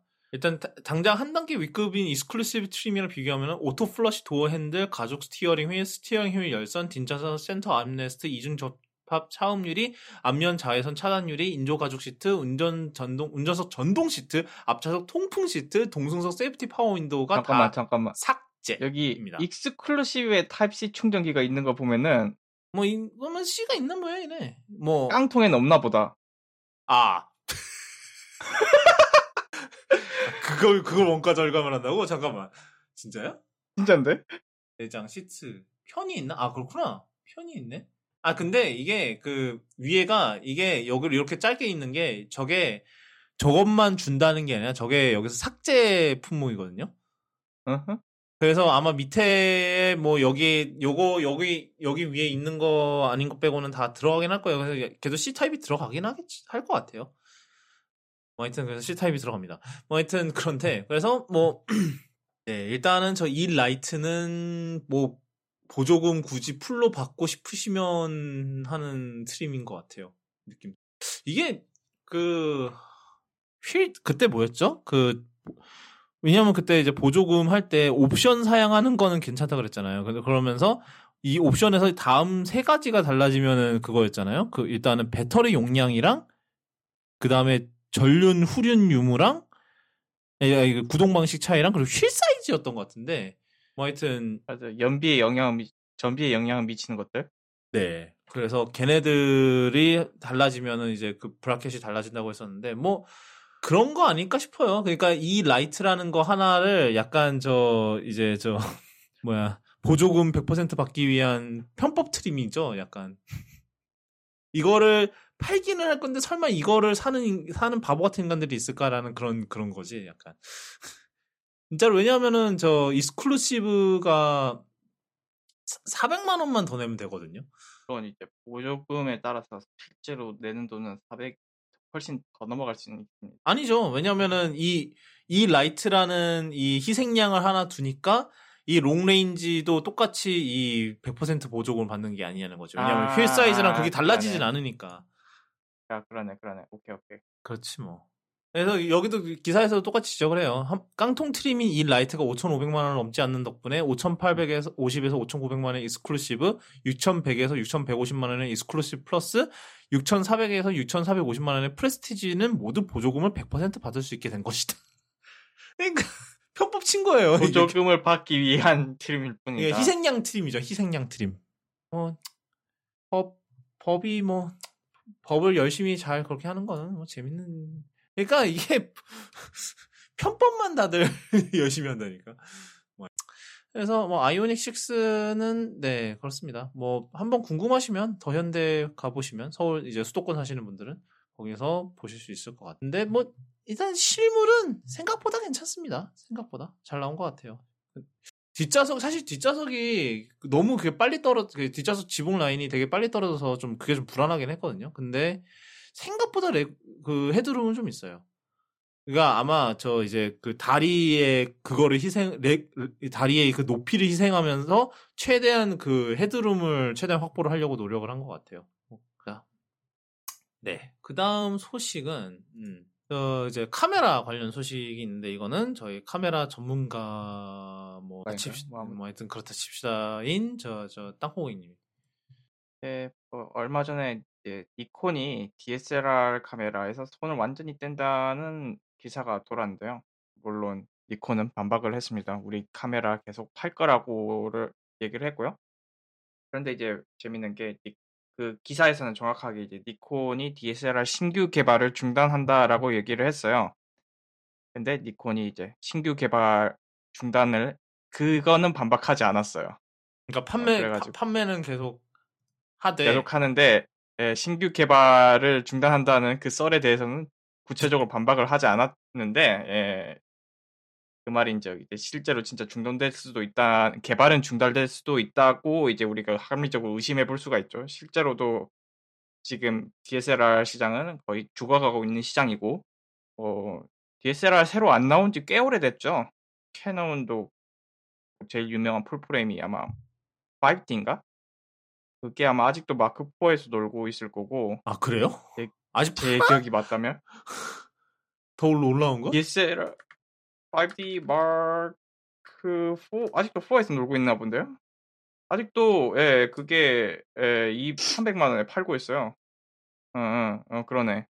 그러니까 DSLR을 찾는 사람들이 거의 없고 이제 있어봐야 이제 기존의 SLR 렌즈가 너무 많은 사람들 정도고 대부분 다 미러리스로 넘어가고 있기 때문에 넘어갔죠 이미. 그렇기 때문에 이제 DSLR, SLR은 거의 죽어가고 있다라고 생각하시면 될 것 같습니다. 그래서 사실 그 DSLR에 그걸 앞당긴 게 제 생각에는 일단 1번으로는 스마트폰이고요. 뭐 일단 스마트폰도 스마트폰인데 일단은 그나마 DSLR이 말이 됐던 게 이제 프로페셔널 시장이거든요. 왜냐하면은 그런 기계적 성능을 뭐 한 몇 년 전에 미러리스는 그 DSLR이 가진 기계적 성능, 뭐 연사 속도라든지 아니면은 뭐 그런 거를 따라잡을 수가 없었던 때가 있었어요. 놀랍게도. 근데 이제 그거를 소니가 이제 알파 1 이런 뭐 알파 9이지 그 당시에 알파 9 나오고 뭐 이러면서 그것도 조금씩 깨지기 시작했고 결국은 지금은 이제 뭐 니콘이나 캐논도 다 미러리스로 이제 프로 그거를 만들겠다라는 그런 식으로 해서 뭐 캐논은 뭡니까? R6가 플래그십인가요? 걔는 뭐가 R3가 플래그십인가? 캐논이? 하여튼 그렇고 그다음에 니콘은 이제 Z9이고 그런데 그러면서 다 미러리스로 다 옮겨가고 있죠. 그리고 두 번째로는 이제 비디오. DSLR은 비디오에 굉장히 불리한 이제 바디 포맷이었어요. 그래서 미러가 필요 없는 데 있으니까 굉장히 거추장스럽고 또 미러리스 DSLR들은 대부분 이제 위상차 센서 가지고 이제 초점을 잡는데 그걸 이제 비디오에서는 미러를 내린 상태에서는 전혀 쓸 수가 없기 때문에 굉장히 안 좋았죠. 그래가지고 이제 그걸 이제 센서에다가 이제 위상차를 넣는 뭐 듀얼 픽셀, 뭐 캐논 같으면 듀얼 픽셀이라고 하던가 이제 그런 거를 하기 시작했는데 그럴 거면 미러가 왜 있냐라는 얘기가 나오죠. 그렇죠. 그래서 그 두 가지 때문에 결국은 끝날 수밖에 없었던 약간 그런 거긴 한데 결국은 이제 세상이 움직여 가는 거겠죠. 그렇게 뭐 또 하나의 옛날에 SLR이 있었고 그다음에 이제 DSLR이 생겼고 그다음에 미러리스 이제 옛날에 SLR이 완전히 기계식 아날로그 그거의 정점이었다면 이제 DSLR이 나오면서 이제 그 하드웨어 부분은 대부분 여전히 기계식이지만 그 이제 센서라는 게 나오면서 이제 그 부분 디지털인 약간 하이브리드 이런 거였고 이제 미러리스는 완전히 모든 게 다 전자식으로 동작되는 그런 카메라가 됐죠. 이렇게 물론 이제 하나가 남아 있긴 해요. 셔터. 뭐 셔터 네 그렇죠. 근데 그것도 요즘 막 이제 뭐 무소음 셔터라고 하는데 그게 결국은 전자식 셔터가 결국은 그거잖아요. 그래서 사실 그것도 좀 얼마 안 있으면 이제 그것도 좀 사라질 느낌인 것 같기는 해요. 보니까. 물론 이 와중에 이제 아이러니한 건 이제 미러를 제일 먼저 없애는 회사는 제일 먼저 망했습니다. 지금 어딘데요, 여기? 올림푸스라고. 아, 네. 그게 화질 경쟁에서 밀려난 거죠, 걔네들은. 이제 마이크로 포서즈 했다가 옛날에는 이게 마이크로 포서즈가 왜냐하면은 제 생각에 그거야말로 진짜로 스마트폰이 걔는 죽였지 마이크로 포서즈를. 왜냐면은 그러니까 뭐 풀프레임이나 하다못해 APS-C까지만 해도 뭐 좀 화질로 비벼볼 수가 있는데 마이크로 포서즈는 진짜로 애매하니까 사실은 특히 이제 요즘 스마트폰을 비교하면 애매하니까 그래서 그것 때문에 망한 게 아닐까라는 생각이 드네요. 그렇죠. 파트너십 하던 파나소닉이 이제 팽하고 풀프레임 갔으면 말 다 했죠. 네, 그렇죠. 걔네들이 지금 풀프레임 자, 스마트폰 얘기 나와서 말인데 온갖 그 펀과 이제 온갖 언어 유희가 아무것도 아닌 회사 일명 Nothing의 첫 스마트폰인 Nothing Phone 1이라는 애가 나왔어요. 그랬는데 이게 사실 뭐 폰 자체는 뭐 그래요. 뭐 그냥 미드레인지 약간 뭐 스냅드래곤 778G가 들어갔다고 하는 뭐 하여튼 그랬던 것 같고 근데 뒤에가 되게 특이하더라고요. 뒤에가 무슨 LED 이런 게 있어서 뭐 그걸 한다는데 근데 이제 이 Nothing이라는 데가 원래 그 원플러스의 창업자인 칼페이가 원플러스를 나와서 이제 또 설립한 회사거든요. 그래서 요즘 약간 그런 스타트업들 보면은 되게 약간 하이과 이런 그런 거에 굉장히 이제 기대는 그런 경우가 많은데 그래도 그나마 다행히도 이 폰 1은 잘 만든 스마트폰이라는 게 일단 중론이기는 해요. 그 미드레인지 그거에 맞는. 근데 이제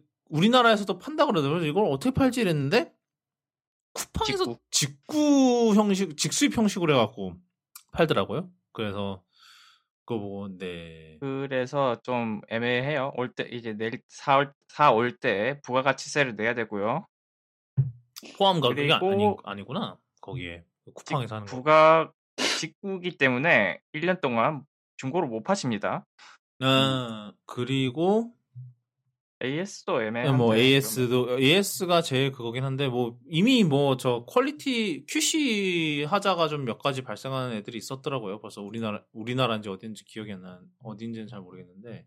그래서 뭐 저 LED 왜냐면 그 LED 스칩 자체가 이제 그 뒤에 이제 폰 뒷판에 이제 접착제로 붙어 있는데 이 LED 열 때문에 그 접착제가 떨어져 나가기 시작하지를 않나. 그 정도인 것 같아요. 일단 LED 스트립이 떨어지는 게 제일 웃겼고. 그게 사실 뭐 그 QC라는 게 뭐 쉽지는 않은 것 같은데 뭐 하여튼 그렇죠. 그게 네. 이제 처음 신생 업체가 하기에는 뒷판 패턴이 굉장히 복잡해 보이긴 합니다. 그래가지고 QC 문제 무조건 생길 거라고 생각을 했는데 생각보다 빨리 생기더라고요.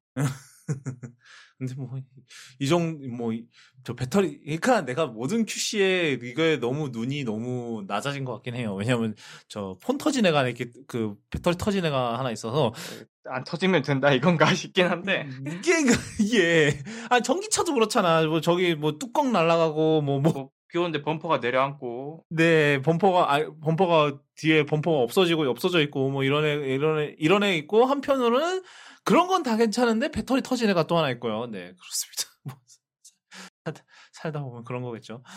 뭐 하여튼 그래서 이거는 네 좀 저 블루님은 혹시 만져볼 기회가 있었나요? 어떻게?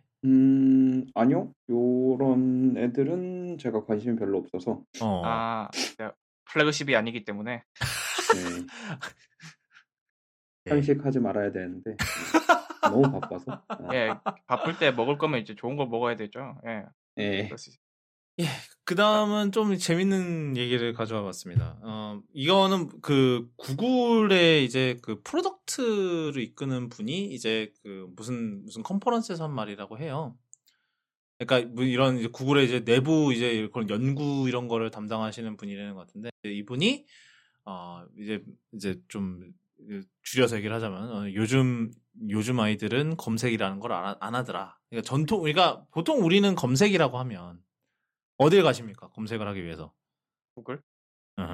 저도 구글을 제일 많이 쓰죠. 예. 요즘 애들은 그리고 이제 대부분의 많은 우리나라 사람들은 네이버를 하시겠죠. 네이버를 많이 갈 텐데 이제 요즘 아이들은 구글을 그러니까 예를 들어서 맛집이나 이런 걸 검색할 때 구글이나 네이버를 검색하지 않고 인스타그램과 틱톡을 검색한다고 합니다. 왜냐고? 걔네들이 더 그러니까 왜냐면 위치 기반의 그런 그게 있으니까 그게 더 정확하기도 하고 그리고 두 번째는 제가 생각하기에 이제 이거는 사실 우리나라 한정 문제일 수도 있어요. 근데 거기야말로 진정한 내 돈 내산인 경우가 가능성이 더 많죠. 네이버 블로그보다. 그 문제도 있을 것 같은데 뭐 하여튼 그래서 이제 구글의 이런 내부 연구 자료에 따르면은 내부 이제 뭐 설문조사 같은 걸 했나 봐요. 이제 그런 10대 뭐 이제 좀 어린 애들한테 그랬더니 구글 지도나 구글을 사용하기보다는 이제 저 틱톡이나 인스타그램을 통해서 이제 위치 그런 거를 검색을 해서 거기서 통해서 뭐 맛집을 검색을 한다라는 답변이 되게 굉장히 많았다고 해요. 그래서 어떻게 보면 이제 구글이 사실은 새로운 곳에서 이제 그 검색에 대한 위협을 받는 거죠. 어떻게 보면. 사실 요런 얘기가 우리나라에서도 한번 나온 적이 있었는데요. 우리나라에서는 아까 말씀하신 것처럼 네이버가 검색 시장에 제일 큰 포션을 차지하고 있었잖아요. 네. 근데 이제 그것도 아마 네이버에서 얘기한 거였을 텐데 이제 사람들이 네이버에서 검색을 안 하고 유튜브에서 검색을 한다. 이런 얘기를 했었거든요. 제가 그런 얘기를 들은 적이 있었는데, 그러니까 사실 그 전에는 구글이 이제 전 세계적으로는 검색 시장의 최강자였지만 우리나라에서는 사실 구글이 네이버한테 검색 시장 점유율을 못 뺏어왔는데 유튜브가 이제 막 보급이 되고 하면서 유튜브에서 검색하는 사람이 늘어나서 이제 네이버의 검색 시장 아성이 위협받는다 이런 얘기를 본 적이 있었거든요. 하긴 그러니까 이게 그 유튜브의 강점이 그건 것 같아요. 뭐 이렇게 예를 들어서 제품 같은 거 찾아볼 때 그런 거는 네이버보다는 아무래도 유튜브가 더 확실하긴 하겠죠. 예를 들면은 뭐 저 같은 경우도 이제 뭐 요즘 시계에 관심이 많은데 이제 이런 이제 그런 마이크로 브랜드 시계들 그러니까 마이크로 브랜드라 하면은 이렇게 막 그런 롤렉스, 오메가, 이제 뭐 까르띠에 이런 애들 같이 유명한 스위스 브랜드 아니고 이제 얘네들은 좀 이제 소규모로 이제 인터넷으로만 팔고 막 이런 애들이거든요. 근데 이런 마이크로 브랜드 같은 경우는 뭐 이제 대중적인 인기는 안 끌지만 그래도 이제 뭐 시계 애호가들 사이에서 뭐 이제 이 애호가들이 이제 뭐 갖고 싶어 하는 이런 거를 좀 더 이제 그런 거에 맞춰서 이제 만드는 경향이 있죠. 그러다 보면 이제 이 뭐 특정 마이크로 브랜드에 대해서 처음 알게 되면 얘네들은 어떤 거지를 저 같은 경우라도 뭐 네이버나 구글이나 뭐 덕덕고에서 치기보다는 유튜브로 치겠죠. 왜냐면 유튜브에 응? 누군가가 이걸 리뷰를 해놨을 거고 그리고 나는 그 리뷰를 보면 되니까. 그러니까 제품 같은 거에서는 유튜브가 확실히 강점이 있다고 생각해요. 특히 이제 저 블루님 같은 경우도 그렇잖아요. 사실은 똑같은 그렇죠. 예, 그런 걸 연유로 뭐 이제 저 유튜브 하시는 거고 거기서 커리어를 만들어 가시는 거고 그런 건데 네네. 다 그런 것 같아요. 특히 그리고 사실은 처음에 그 유튜브로 검색한다길래 참 맛집이랑 이런 건 유튜브를 어떻게 보지 이러고 있었는데 그건 맛집은 딴 거고 아무래도 그런 제품 리뷰나 이런 거 영상 찾아보는 건 확실히 유튜브가 더 그런 게 있는 것 같아요. 그래서 그러니까 이제 구글이 열심히 이제 유튜브 검색 결과를 거기다가 적용을 하려고 열심히 노력을 하겠죠. 네이버도 막 그런 영상 검색 결과라면서 거기 유튜브 그런 거 많이 뜨긴 하던데 보니까. 하여튼 네. 그러니까 이제 그 전통적인 검색 엔진이라는 게 사실은 그렇죠. 이게 결국 이게 옛날 아이디어의 기반인 거잖아요. 그러니까 뭐 검색을 해서 웹페이지를 가서 본다라는 개념이었는데 요즘은 그게 이제 웹페이지를 가서 보통 읽는데 요즘 것들은 아닙니다. 요즘 안 읽죠? 야, 안 읽으려 그러니까. 이거 저 옛날에 한번 했던 소리긴 한데, 이게 내가 기억하기에 19년 연말 스페셜 때 이 소리 한번 했었어. 그때도 그랬는데, 그러니까 읽기보다는 영상적인 자극을 더 선호를 하잖아요. 그러다 보니까 결국은 이제 그 영상적인 자극을 더 빨리 받으려면은 그 구글이나 네이버에서 검색하는 것보다는 그냥 유튜브에서 직접 검색하는 게 더 빠른 거고, 똑같은 거예요. 똑같이 이제 뭐 사진이나 영상으로 음식이, 이런 음식이구나, 이런 음식이고, 뭐, 카페를 가면 이런 분위기고, 이런 거를 더 잘 볼 수 있는 게, 결국은, 뭐, 인스타그램이나 틱톡 같은 그런 되겠죠. 그러다 보니까 검색을 거기로 많이 하는 게 아닌가, 라는 그런 생각이 듭니다. 저도 보면서, 이게 처음에는, 그렇다고 그랬는데, 이게, 뭐, 기사도 읽고, 좀 생각도 좀 해보고 나니까, 이게 좀 더 이게 사실 말이 되는 변화긴 하겠구나, 라는 생각이 들더라고요. 그러면서 참 이것도 세대 차이를 느끼. 네, 뭐 정말 세대 차이인 거죠. 네, 그렇죠. 네. 구글 입장에서는 이제 유튜브가 이제 제일 그나마 포퓰러한 그 플랫폼인데 그게 이제 인스타 틱톡으로 약간 넘어갈 수 있겠다라는 위기감. 진짜 10대들은 틱톡 많이 쓰더라고요. 그리고 두 번째 문제가 뭐냐면은, 유튜브 같은 경우는 저는 유튜버는 아니니까 정확하게는 모르겠는데, 좀 롱폼에 조금 더 좀 수익에 대한 그런 그거를 좀 더 혜택을 더 주지 않나요? 좀 길면 길수록 뭐, 광고가 중간에 더 많이 나온다든지 뭐 이런 식으로 해갖고. 그거야 이제 정할 수 예. 있는데, 그러니까 길면 길수록 좀 만약에 5분짜리에다가 광고를 한 3-4개 박으면 이제 짜증나서 안 그러니까 보겠죠. 그건 당연히 그렇지. 근데 그래서 막 리뷰 같은 거 보면 대부분 다 막 그런 전통적인 테크 유튜버들 막 이제 블루님 포함해서 보면은 뭐 10분부터 광고 그게 된다고 하던가요? 뭐 어떻게 되던가요, 그게? 이게 사실 뭐 정확하게 그런 건 아닌데 그 유튜브는 일단 그 쇼츠라고 틱톡 같은 짧은 영상 플랫폼을 최근에 이제 론칭을 했죠. 뭐 런칭했잖아요. 근데 거기는 아직까지는 이제 뭐 특별 프로모션을 했다고는 했어요. 그러니까 원칙적으로는 안 주는데 뭐 한시적 프로모션으로 좀 그 자기네들이 돈을 풀어서 좀 수익을 주겠다 뭐 이런 건 있었다곤 하더라고요. 아마 맞아요. 예, 그런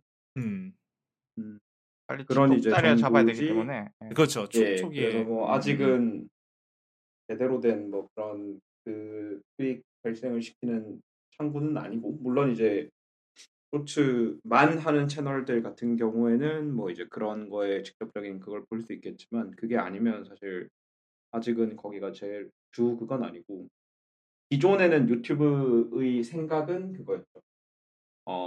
우리 플랫폼에 사람들을 더 오래 붙잡아 놓을 수 있는 컨텐츠에게 혜택을 주겠다. 그게 이제 구글의 논리였고, 그랬기 때문에 이제 시청 지속 시간이 긴 컨텐츠를 만들면 거기에 어드밴티지를 많이 줬어요. 광고 단가도 올라가고, 그 흔히 말하는 유튜브 알고리즘의 그 선택을 받았다고 하나? 뭐 그런 표현 있잖아요. 그렇죠. 그것도 이제 굉장히 중요하게 보는 게 그 시청 지속 시간. 그러니까 이게 유튜브 공식 문서에도 나와 있는데 시청 지속 시간이 길면 그 시간 동안 그 사용자가 유튜브란 플랫폼에 붙어 있는 거잖아요. 근데 이제 영상이 지루해서 영상을 보다가 일찍 나가게 되면 그 사람이 유튜브의 다른 영상을 보러 갈 수도 있지만 유튜브 플랫폼을 떠날 수도 있다 이거죠.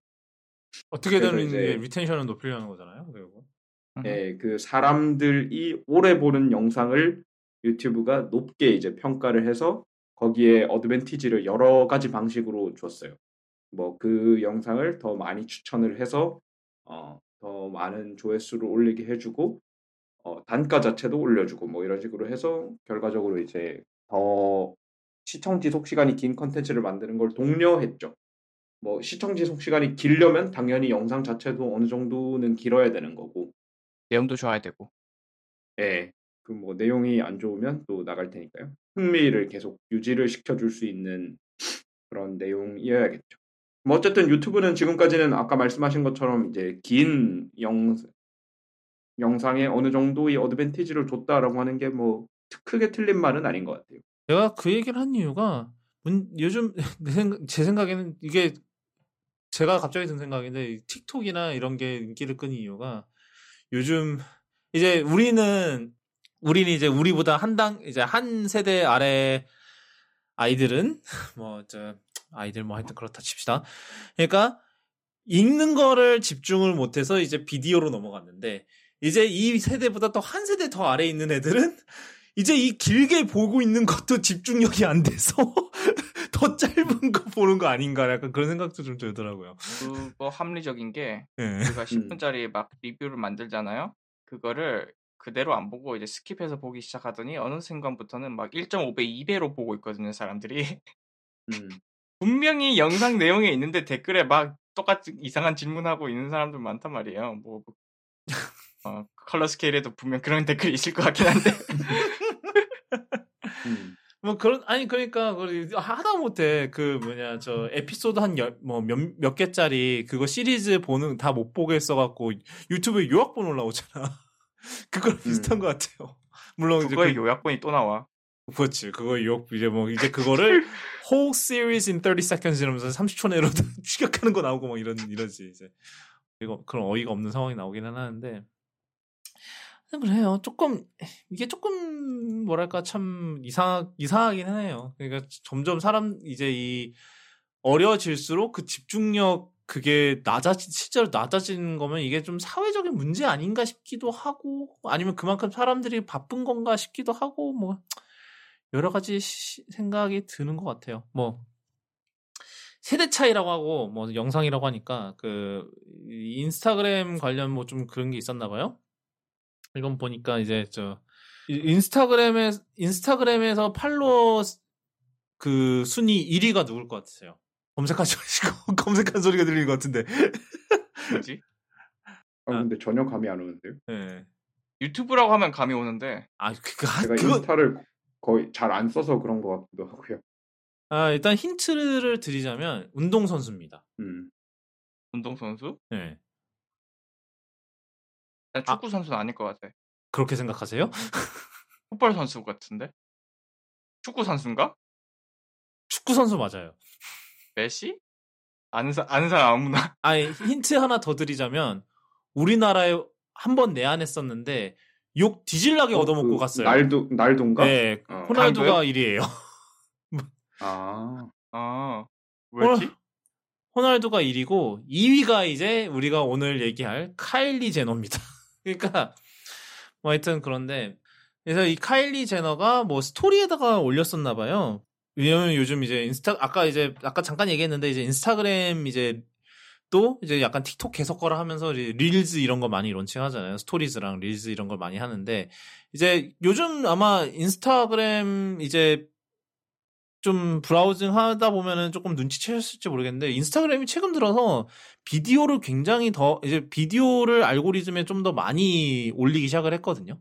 그 보면은 점점 비디오가 점점 많아져요. 그래서 이제 뭐 저도 사실은 그렇게 썩 좋아하는 변화는 아니기는 한데 근데 뭐 저는 약간 뭐 이것도 세대 차겠지 이러면서 아까 얘기한 것처럼 그러는데 이제 카일리 제너 같은 경우는 아마 이제 약간 이제 전통적인 인스타그램 이제 포스트로 많이 이제 뭐 결국은 얘네들은 인플루언서죠. 이제 인스타그램에 이런 거 올려서 뭐 거기에 이제 광고 콘텐츠도 올리고 이런 식으로 해서 돈을 버는데 이제 사진 같은 걸 올려서 근데 이제 이 사람들 같은 경우는 이제 영상 콘텐츠 자체가 껄끄러운 거죠. 자기네들은 이제 사진으로 이렇게 했는데 그래서 뭐 이제 그래서 이런 말을 했습니다. 그래서 뭐 인스타그램을 다시 인스타그램을 만들어 달라. 그러면서 틱톡이 되려고 하지 마라. 라는 식의 그런 걸 올렸고 그다음에 이거를 이제 이제 카일리 제너의 이복 언니인 이제 킴 카다시안도 이제 공유를 했나 봐요. 그리고 이거랑 관련해서 무슨 이제 청원도 만들어졌는데 청원에 뭐 10만 명인가가 10만 명이 이제 거기에 서명을 했답니다. 미국 사람들 뭐 어떤 거든 다 청원을 만들기 좋아하겠죠. 사실 우리나라도 그러긴 했는데 뭐 하여튼 그랬는데 그거에 대해서 이제 그 인스타그램을 이제 이끌고 있는 이제 아담 모세리가 그 답변을 했나 봐요. 이제 뭐 그걸 왜 트위터에다가 답변을 했는지는 모르겠지만 뭐 트위터로 답변을 했어요. 근데 이제 이 트위터 답변을 이제 간단하게 요약을 하면은 이게 불편한 것도 알고 그다음에 뭐 우리가 그렇다고 해서 그리고 사진을 없앨 것도 아니지만 이게 돈이 비디오가 더 현실은 비디오가 돈이 더 벌리거든요. 그래서 우린 비디오를 더 할 겁니다. 라는 그런 그런 답변을 내놨더라고요. 그러니까는 그러면서 이제 이게 뭐 의견이 굉장히 양분이 되는 사안이더라고요. 왜냐하면은 이제 그러니까 인스타그램은 이제 약간 틱톡 개석거라 뭐 틱톡 대항마 뭐 이런 걸 하고 싶어서 인스타그램 릴즈를 만들었는데 보통 이제 우리는 아니지만 여기 중에 틱톡 계정 있으신 분 있으십니까 혹시? 미리 좀 물어보면. 만들어는 놨던 것 같아요. 아 그래요? 난 없거든. 뭐 하여튼 그래서 들어가서 뭘 할 줄 몰라가지고. 아 그래요? 아무것도 안 하긴 했는데 만들어는 놨어. 뭐 하여튼 그래서 틱톡이 이제 그러니까 사람들이 이제 틱톡을 가는 이유가 있고 이제 인스타그램을 가는 이유. 그러니까 왜냐하면 보통 대부분의 많은 사람들이 뭐 틱톡도 가입자 수가 뭐 1억 명 1억 명을 넘었다니까 뭐 그렇지 않을까? 뭐 10억 명을 넘었다 그랬던 것 같은데 그러다 보면은 뭐 중복으로 갖고 있는 사람도 많겠죠. 인스타그램 계정도 있고, 그다음에 틱톡 계정도 있고, 그렇다고 하는 거는 인스타그램은 인스타그램에서 뭐 볼 거를 보고 싶어서 인스타그램을 가고, 이제 틱톡에서는 틱톡 보고 싶은 거를 보고 싶어서 가는데, 만약에 인스타그램이 뭐 틱톡 개석거라를 하고, 그다음에 그 틱톡 개석거라 콘텐츠를 더 많이 이제 알고리즘으로 추천을 하기 시작하면은, 당연히 싫어하지 않을까? 나는 내가 만약에 틱톡 콘텐츠를 보고 싶으면 내가 틱톡을 가지 내가 왜 인스타그램을 가겠냐라는 게 이제 이제 한쪽 결론은 한쪽의 주장을 놓고 이제 다른 쪽 주장은 뭐냐면은 이 카일리 제너나 이런 애들이 결국은 얘네들도 구시대의 유물이다. 언제적으로 이제 인스타그램에 그냥 사진만 띡하고 올려놓고 그걸로 이제 스폰서 받아서 그거를 할 거냐. 너희들 이제 그것도 이제 또 이제 세대 차이 이제 레토릭인 거죠. 그것도 어떻게 보면은. 인스타그램도 참 뭐랄까 옛날에 비하면 뭐가 많이 바뀐 것 같아요. 그렇게 생각을 해보면 그죠? 옛날에 진짜 사진만 공유하는 막 그런 거였는데 인스타그램 입장에서는 비디오가 더 돈이 벌리기 때문에 우리는 세계 인스타그램 팔로워 수 2위를 자랑한 사람이 바꿔달라고 해도 우리는 안 들어줄 거임이 대충 그런 이 기사의 결론이 되겠습니다. 그렇게 말하니까 되게 슬픈데 하여튼 네.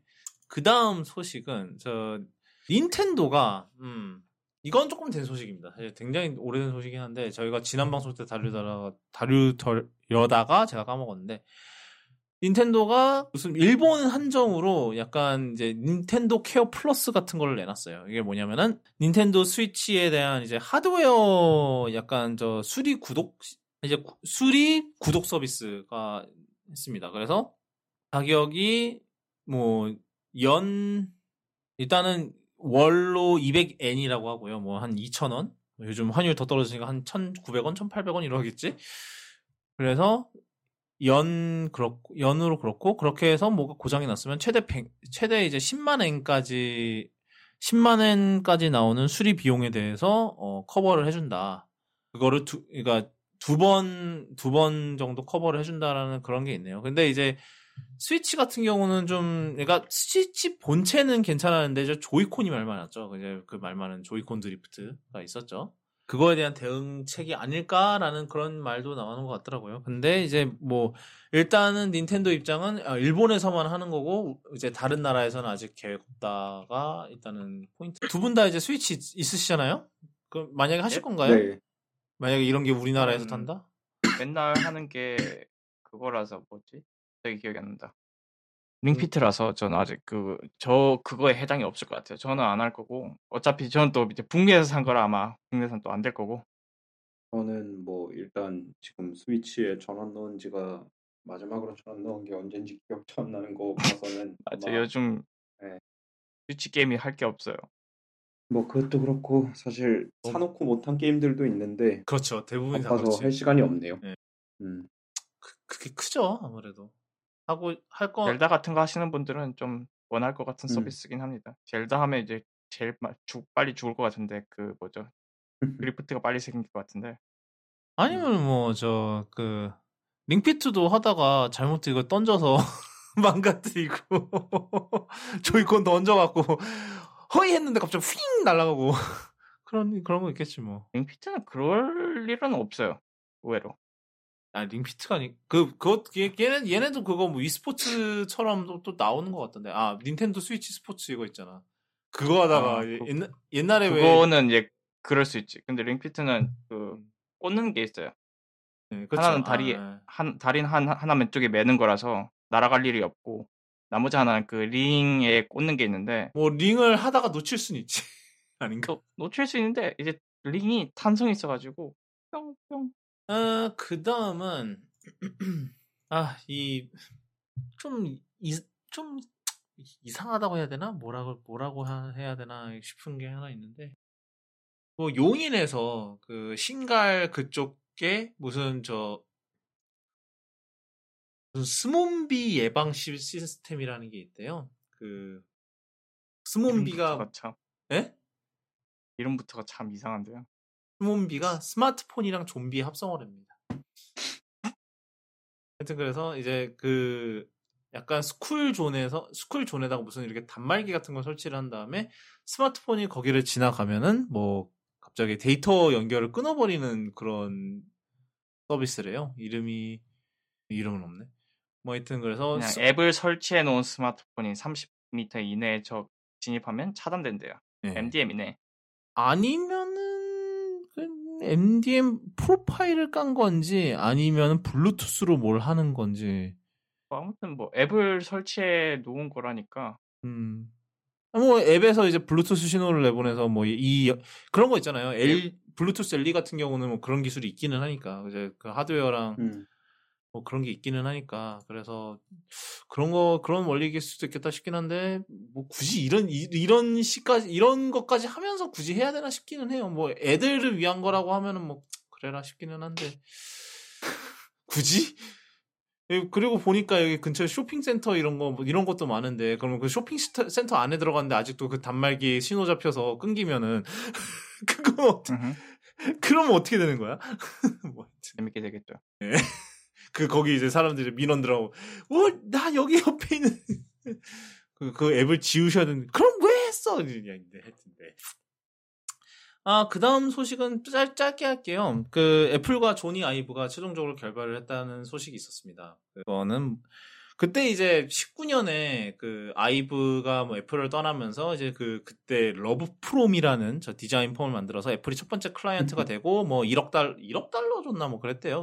그랬는데 뭐 거기에 이제 몇 가지 조건이 있었다고 합니다. 뭐 예를 들면은 이제 애플 이제 새로운 이제 클라이언트를 받아들일 때 이 회사가 이제 애플이랑 잠재적 경쟁 관계에 있는지를 이제 그 애플한테 허락을 받고 이제 클라이언트를 받아들여야 된다는 뭐 그런 조건이 여러 가지가 있었대요. 그래서 이제 뭐 그런 게 좀 싫었는지 이제 아이브가 애플이랑 뭐 관계를 종료한다고 해요.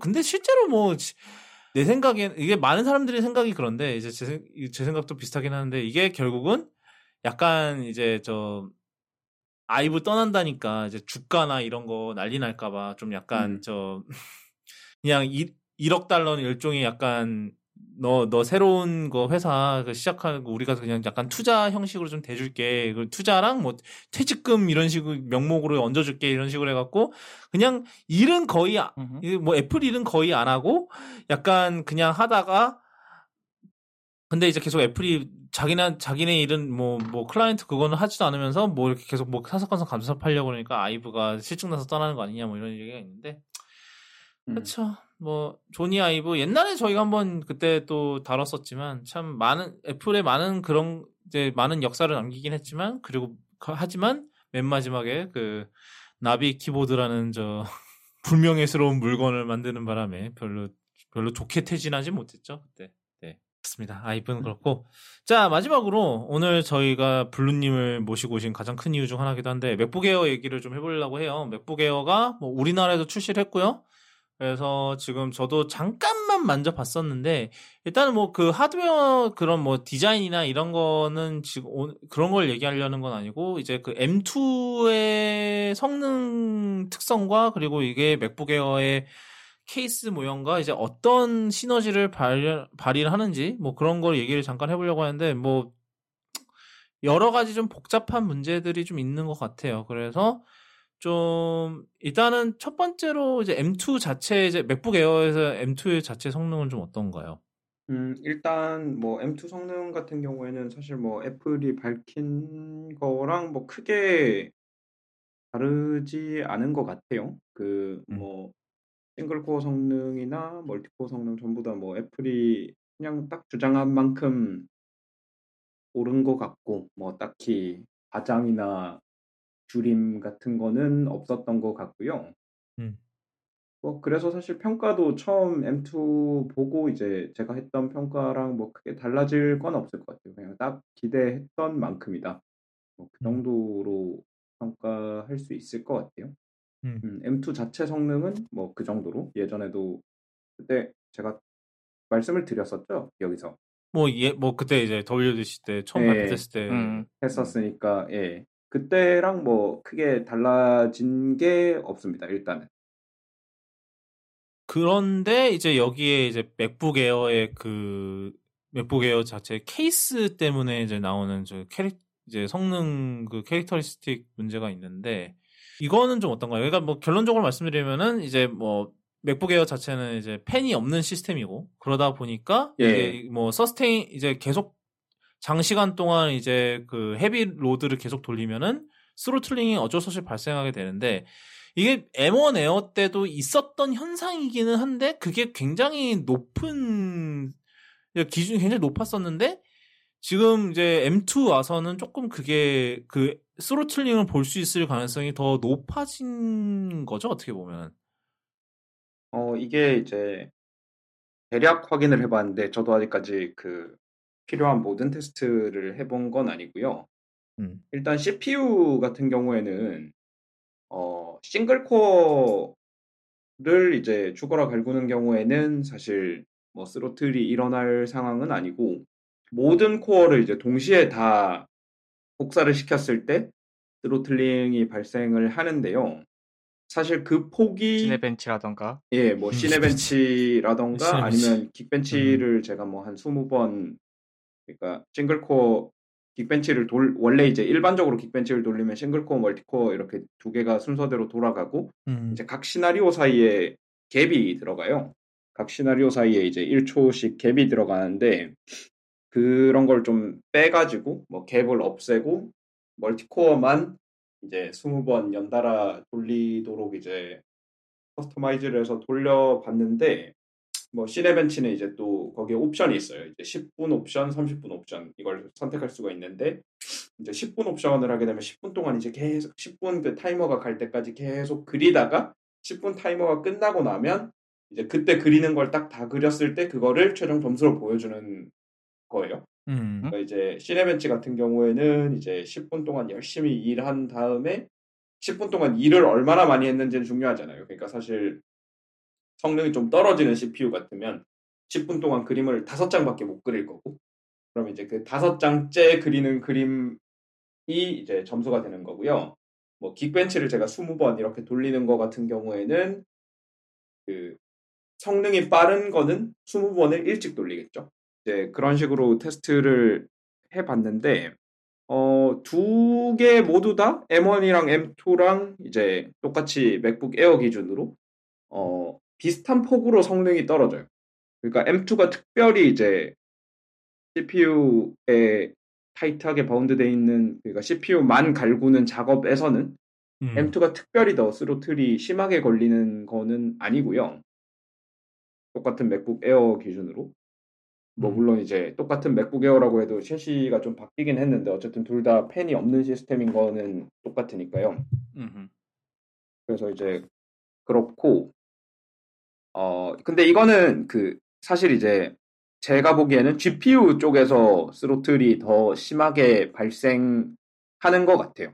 이번에 근데 이제 GPU 코어가 요거는 더 늘기도 했죠? 예, 그래서 이제 근데 요거는 어느 정도 예고가 됐던 게 애플이 공개한 자료가 있잖아요. M2 처음 공개하면서 이제 그 전력 소모랑 이제 상대 성능 축으로 해서 M1이랑 M2랑 비교하는 그래프를 애플이 직접 공개를 했거든요. 보시면 CPU 같은 경우에는 M1에서 M2로 갈 때 아이소 파워 그러니까 파워가 똑같고 이제 성능이 18% 증가했다 이렇게 얘기를 하고요.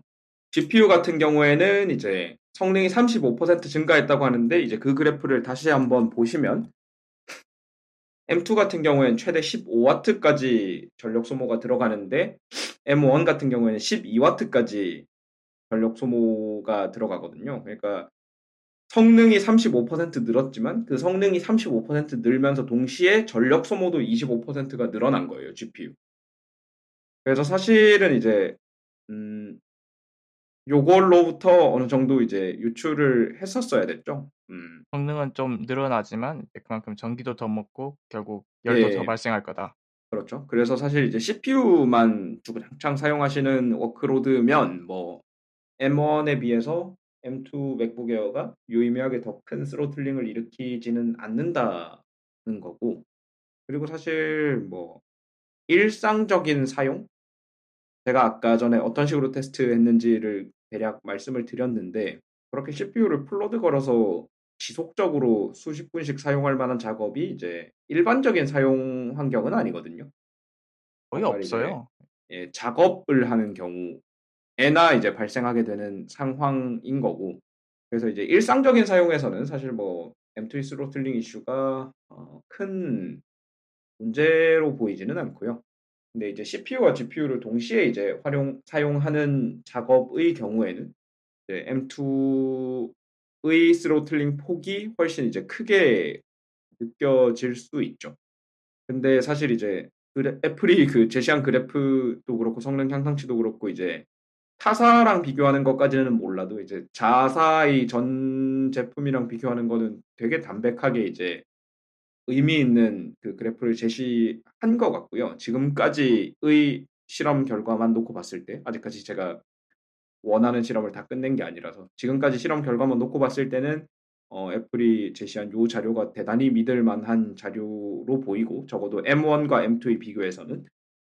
그런 관점에서 봤을 때, 사실, 아까 전에 파워가 25% 늘고, 성능이 35% 늘었다고 설명을 드렸는데 아이소 파워 기준으로 보면 그러니까 똑같은 파워를 사용한다고 할 때 그러면 이제 얼마나 더 성능이 개선됐느냐를 보면 꽤 개선이 됐어요. 그래도 24%.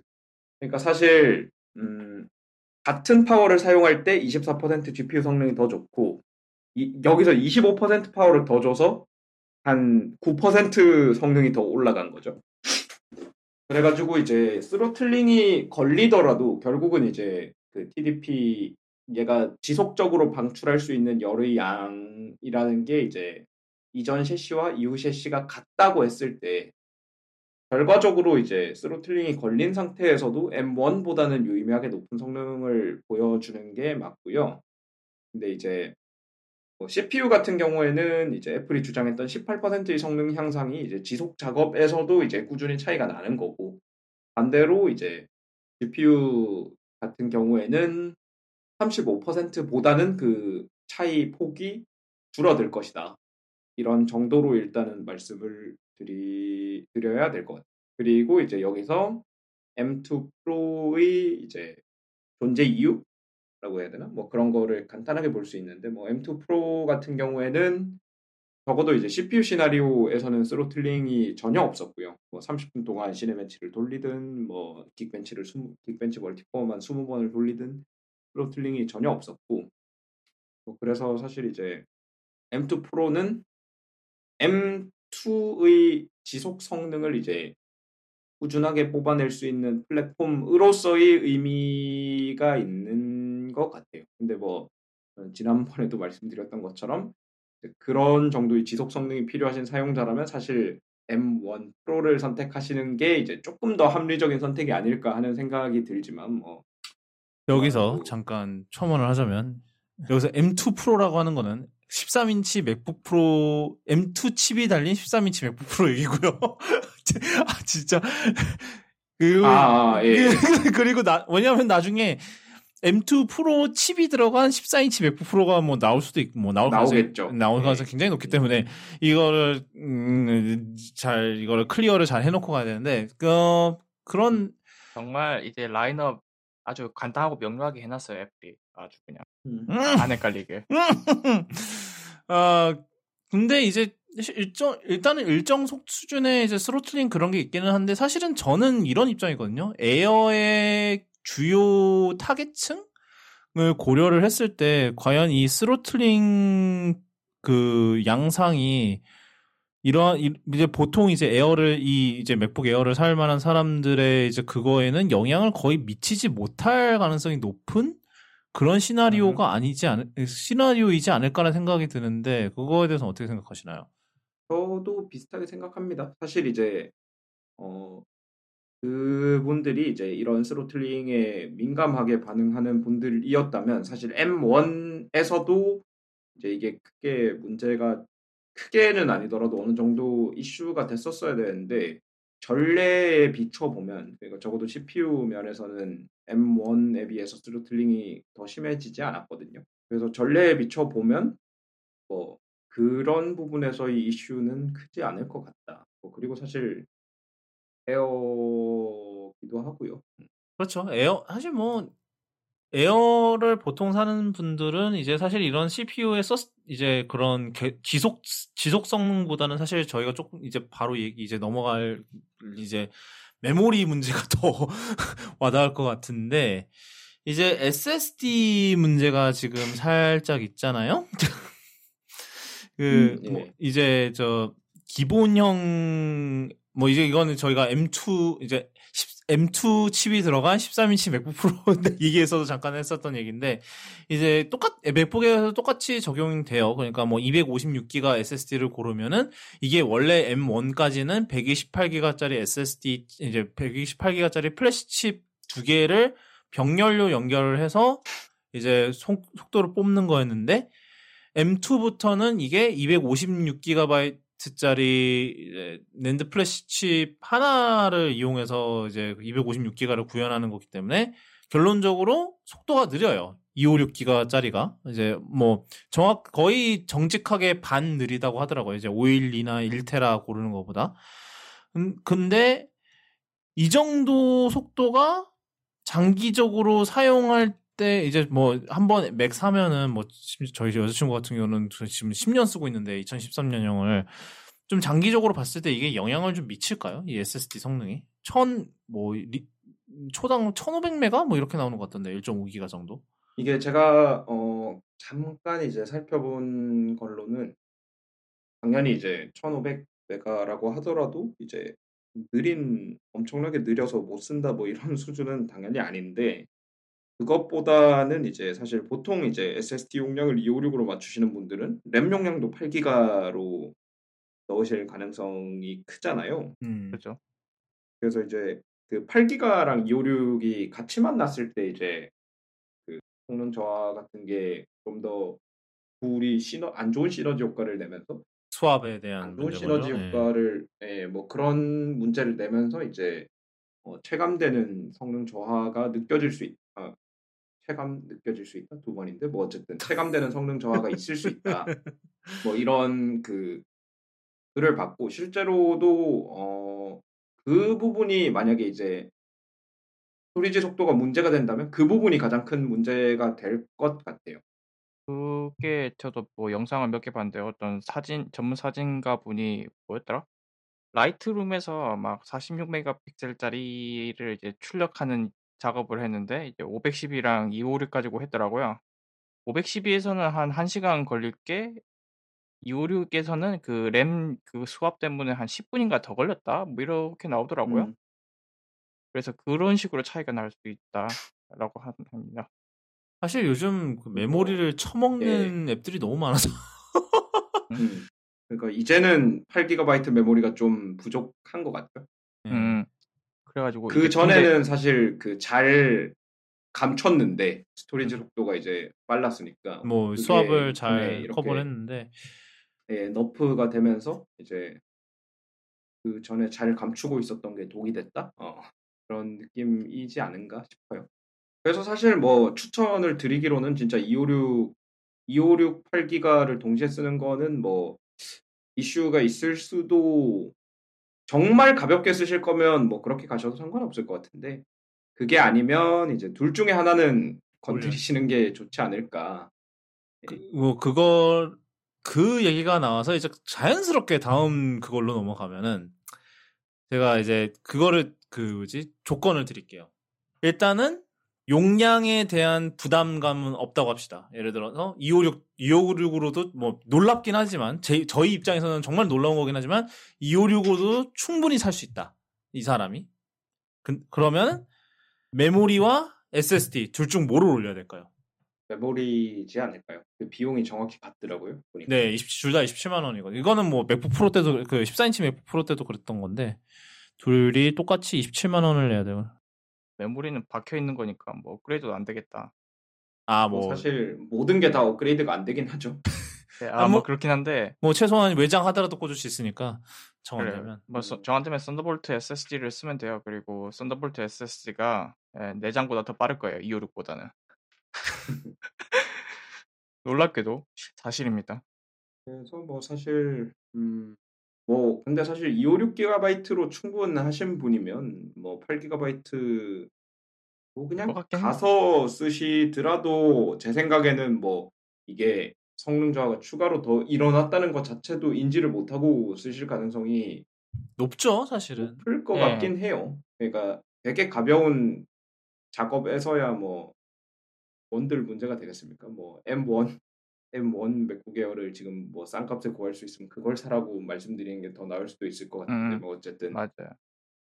난 아무리 생각해도 256으로 충분하신 분이면서 동시에 8GB가 모자랄 것 같은 작업을 하시는 분은 저는 아직 상상을 할 수가 없어요.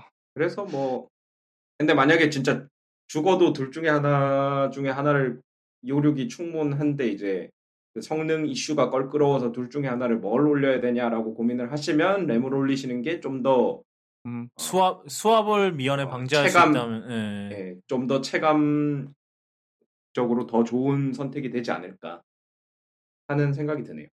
수압을 방지하는 게 더 낫기는 하겠죠.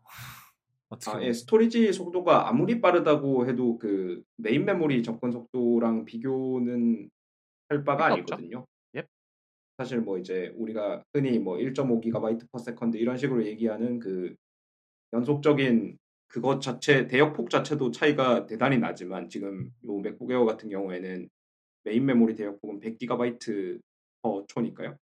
뭐 그것도 차이가 많이 나지만 사실 레이턴시 차이가 되게 크거든요. D램에서 데이터를 땡겨오는 거랑 이제 아무리 SSD라고 하더라도 이제 거기까지 가서 땡겨오는 거랑은 차이가 좀 나고 SSD랑 하드디스크가 처음에 이제 성능 차이가 엄청나게 난다고 했던 것도 그 레이턴시 차이가 크게 작용했었고요. 그래서 그런 거를 감안해 보면 이제 성능적인 이슈 때문에 내가 8의 256 조합은 쓰기가 싫다. 근데 256 용량이 충분하다 그러면 램을 올리는 게 논리적으로 좀 더 맞는 방향일 것 같습니다. 저도 네 메모리가 더 중요하긴 하죠 아무래도. 네. 사실은 여기서 이제 아까도 좀 전에도 얘기했지만 이제 여기서 나오는 이제 변화구가 바로 M1 에어를 아직도 팔고 있다는 문제인데 사실은 그렇죠. M1 맥북 에어가 아직도 팔리고 있고 그리고 여전히 그 가격 브래켓이 여전히 있는데 여기서 이제 M1 에어의 그 메리트는 뭐가 있을까요? 현저히 싼 거?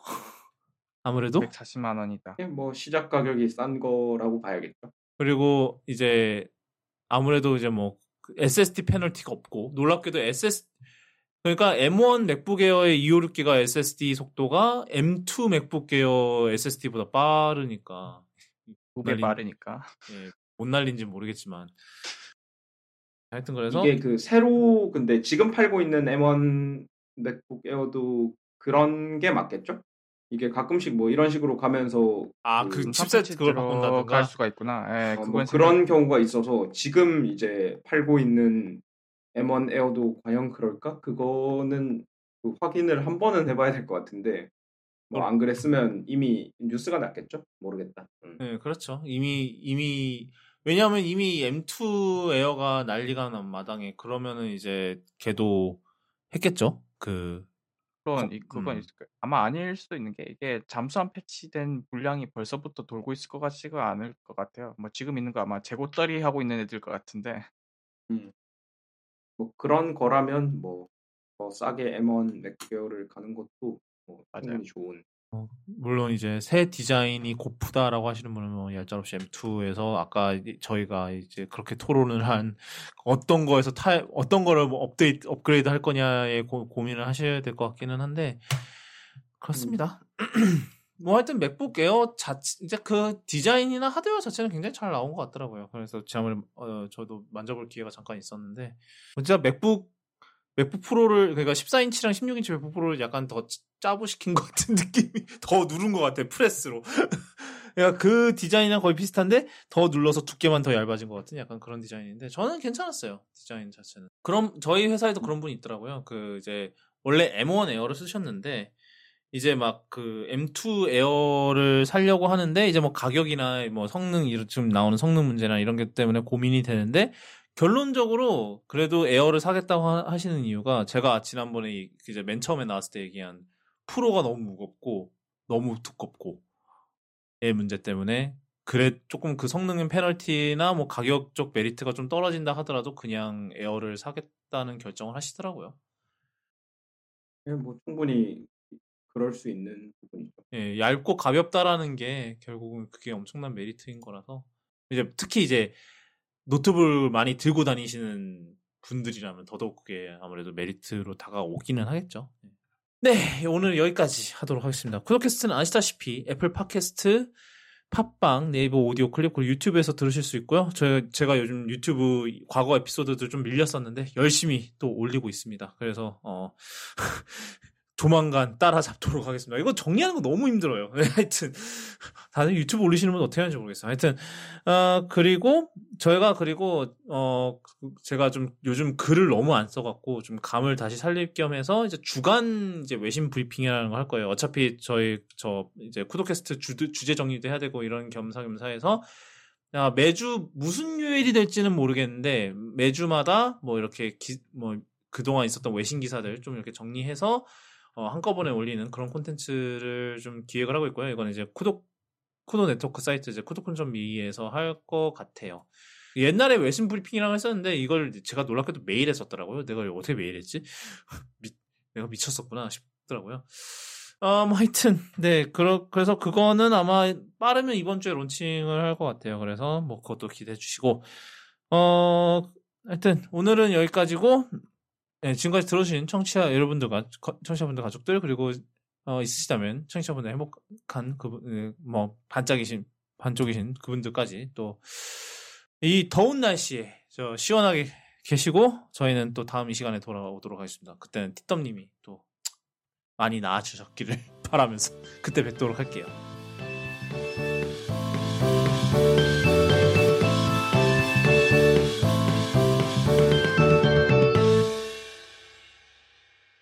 끝입니다. 네. 고맙습니다. 고맙습니다. 지금 몸이 좀 안 좋아가지고 갑자기. 또 설마 또 걸리셨다고 하지 말아주세요. 뭐 그런 거 같지는 않은데 그냥 요즘 좀 피곤해서 그런 거 같아요. 여기서 지금 저희 쿠도캐스트 크루 중에서 안 걸린 사람 나밖에 없단 말이야. 나만 안 걸렸어. 어떻게 된 게 뭐지? 걸려라. 이제 네 차례 온다. 약간 그건가? 뭐 이제 너님 이제 코로나 클리어인 거 시한부 인생임 약간 이런 건가? 진짜 나랑 엄마만 안 걸려. 어떻게 된 게? 진짜. 가족은 아직 내 동생들이 안 걸렸구나. 너 동생이랑 같이 살잖아? 어떻게 안 걸렸대? 정리를 잘해서.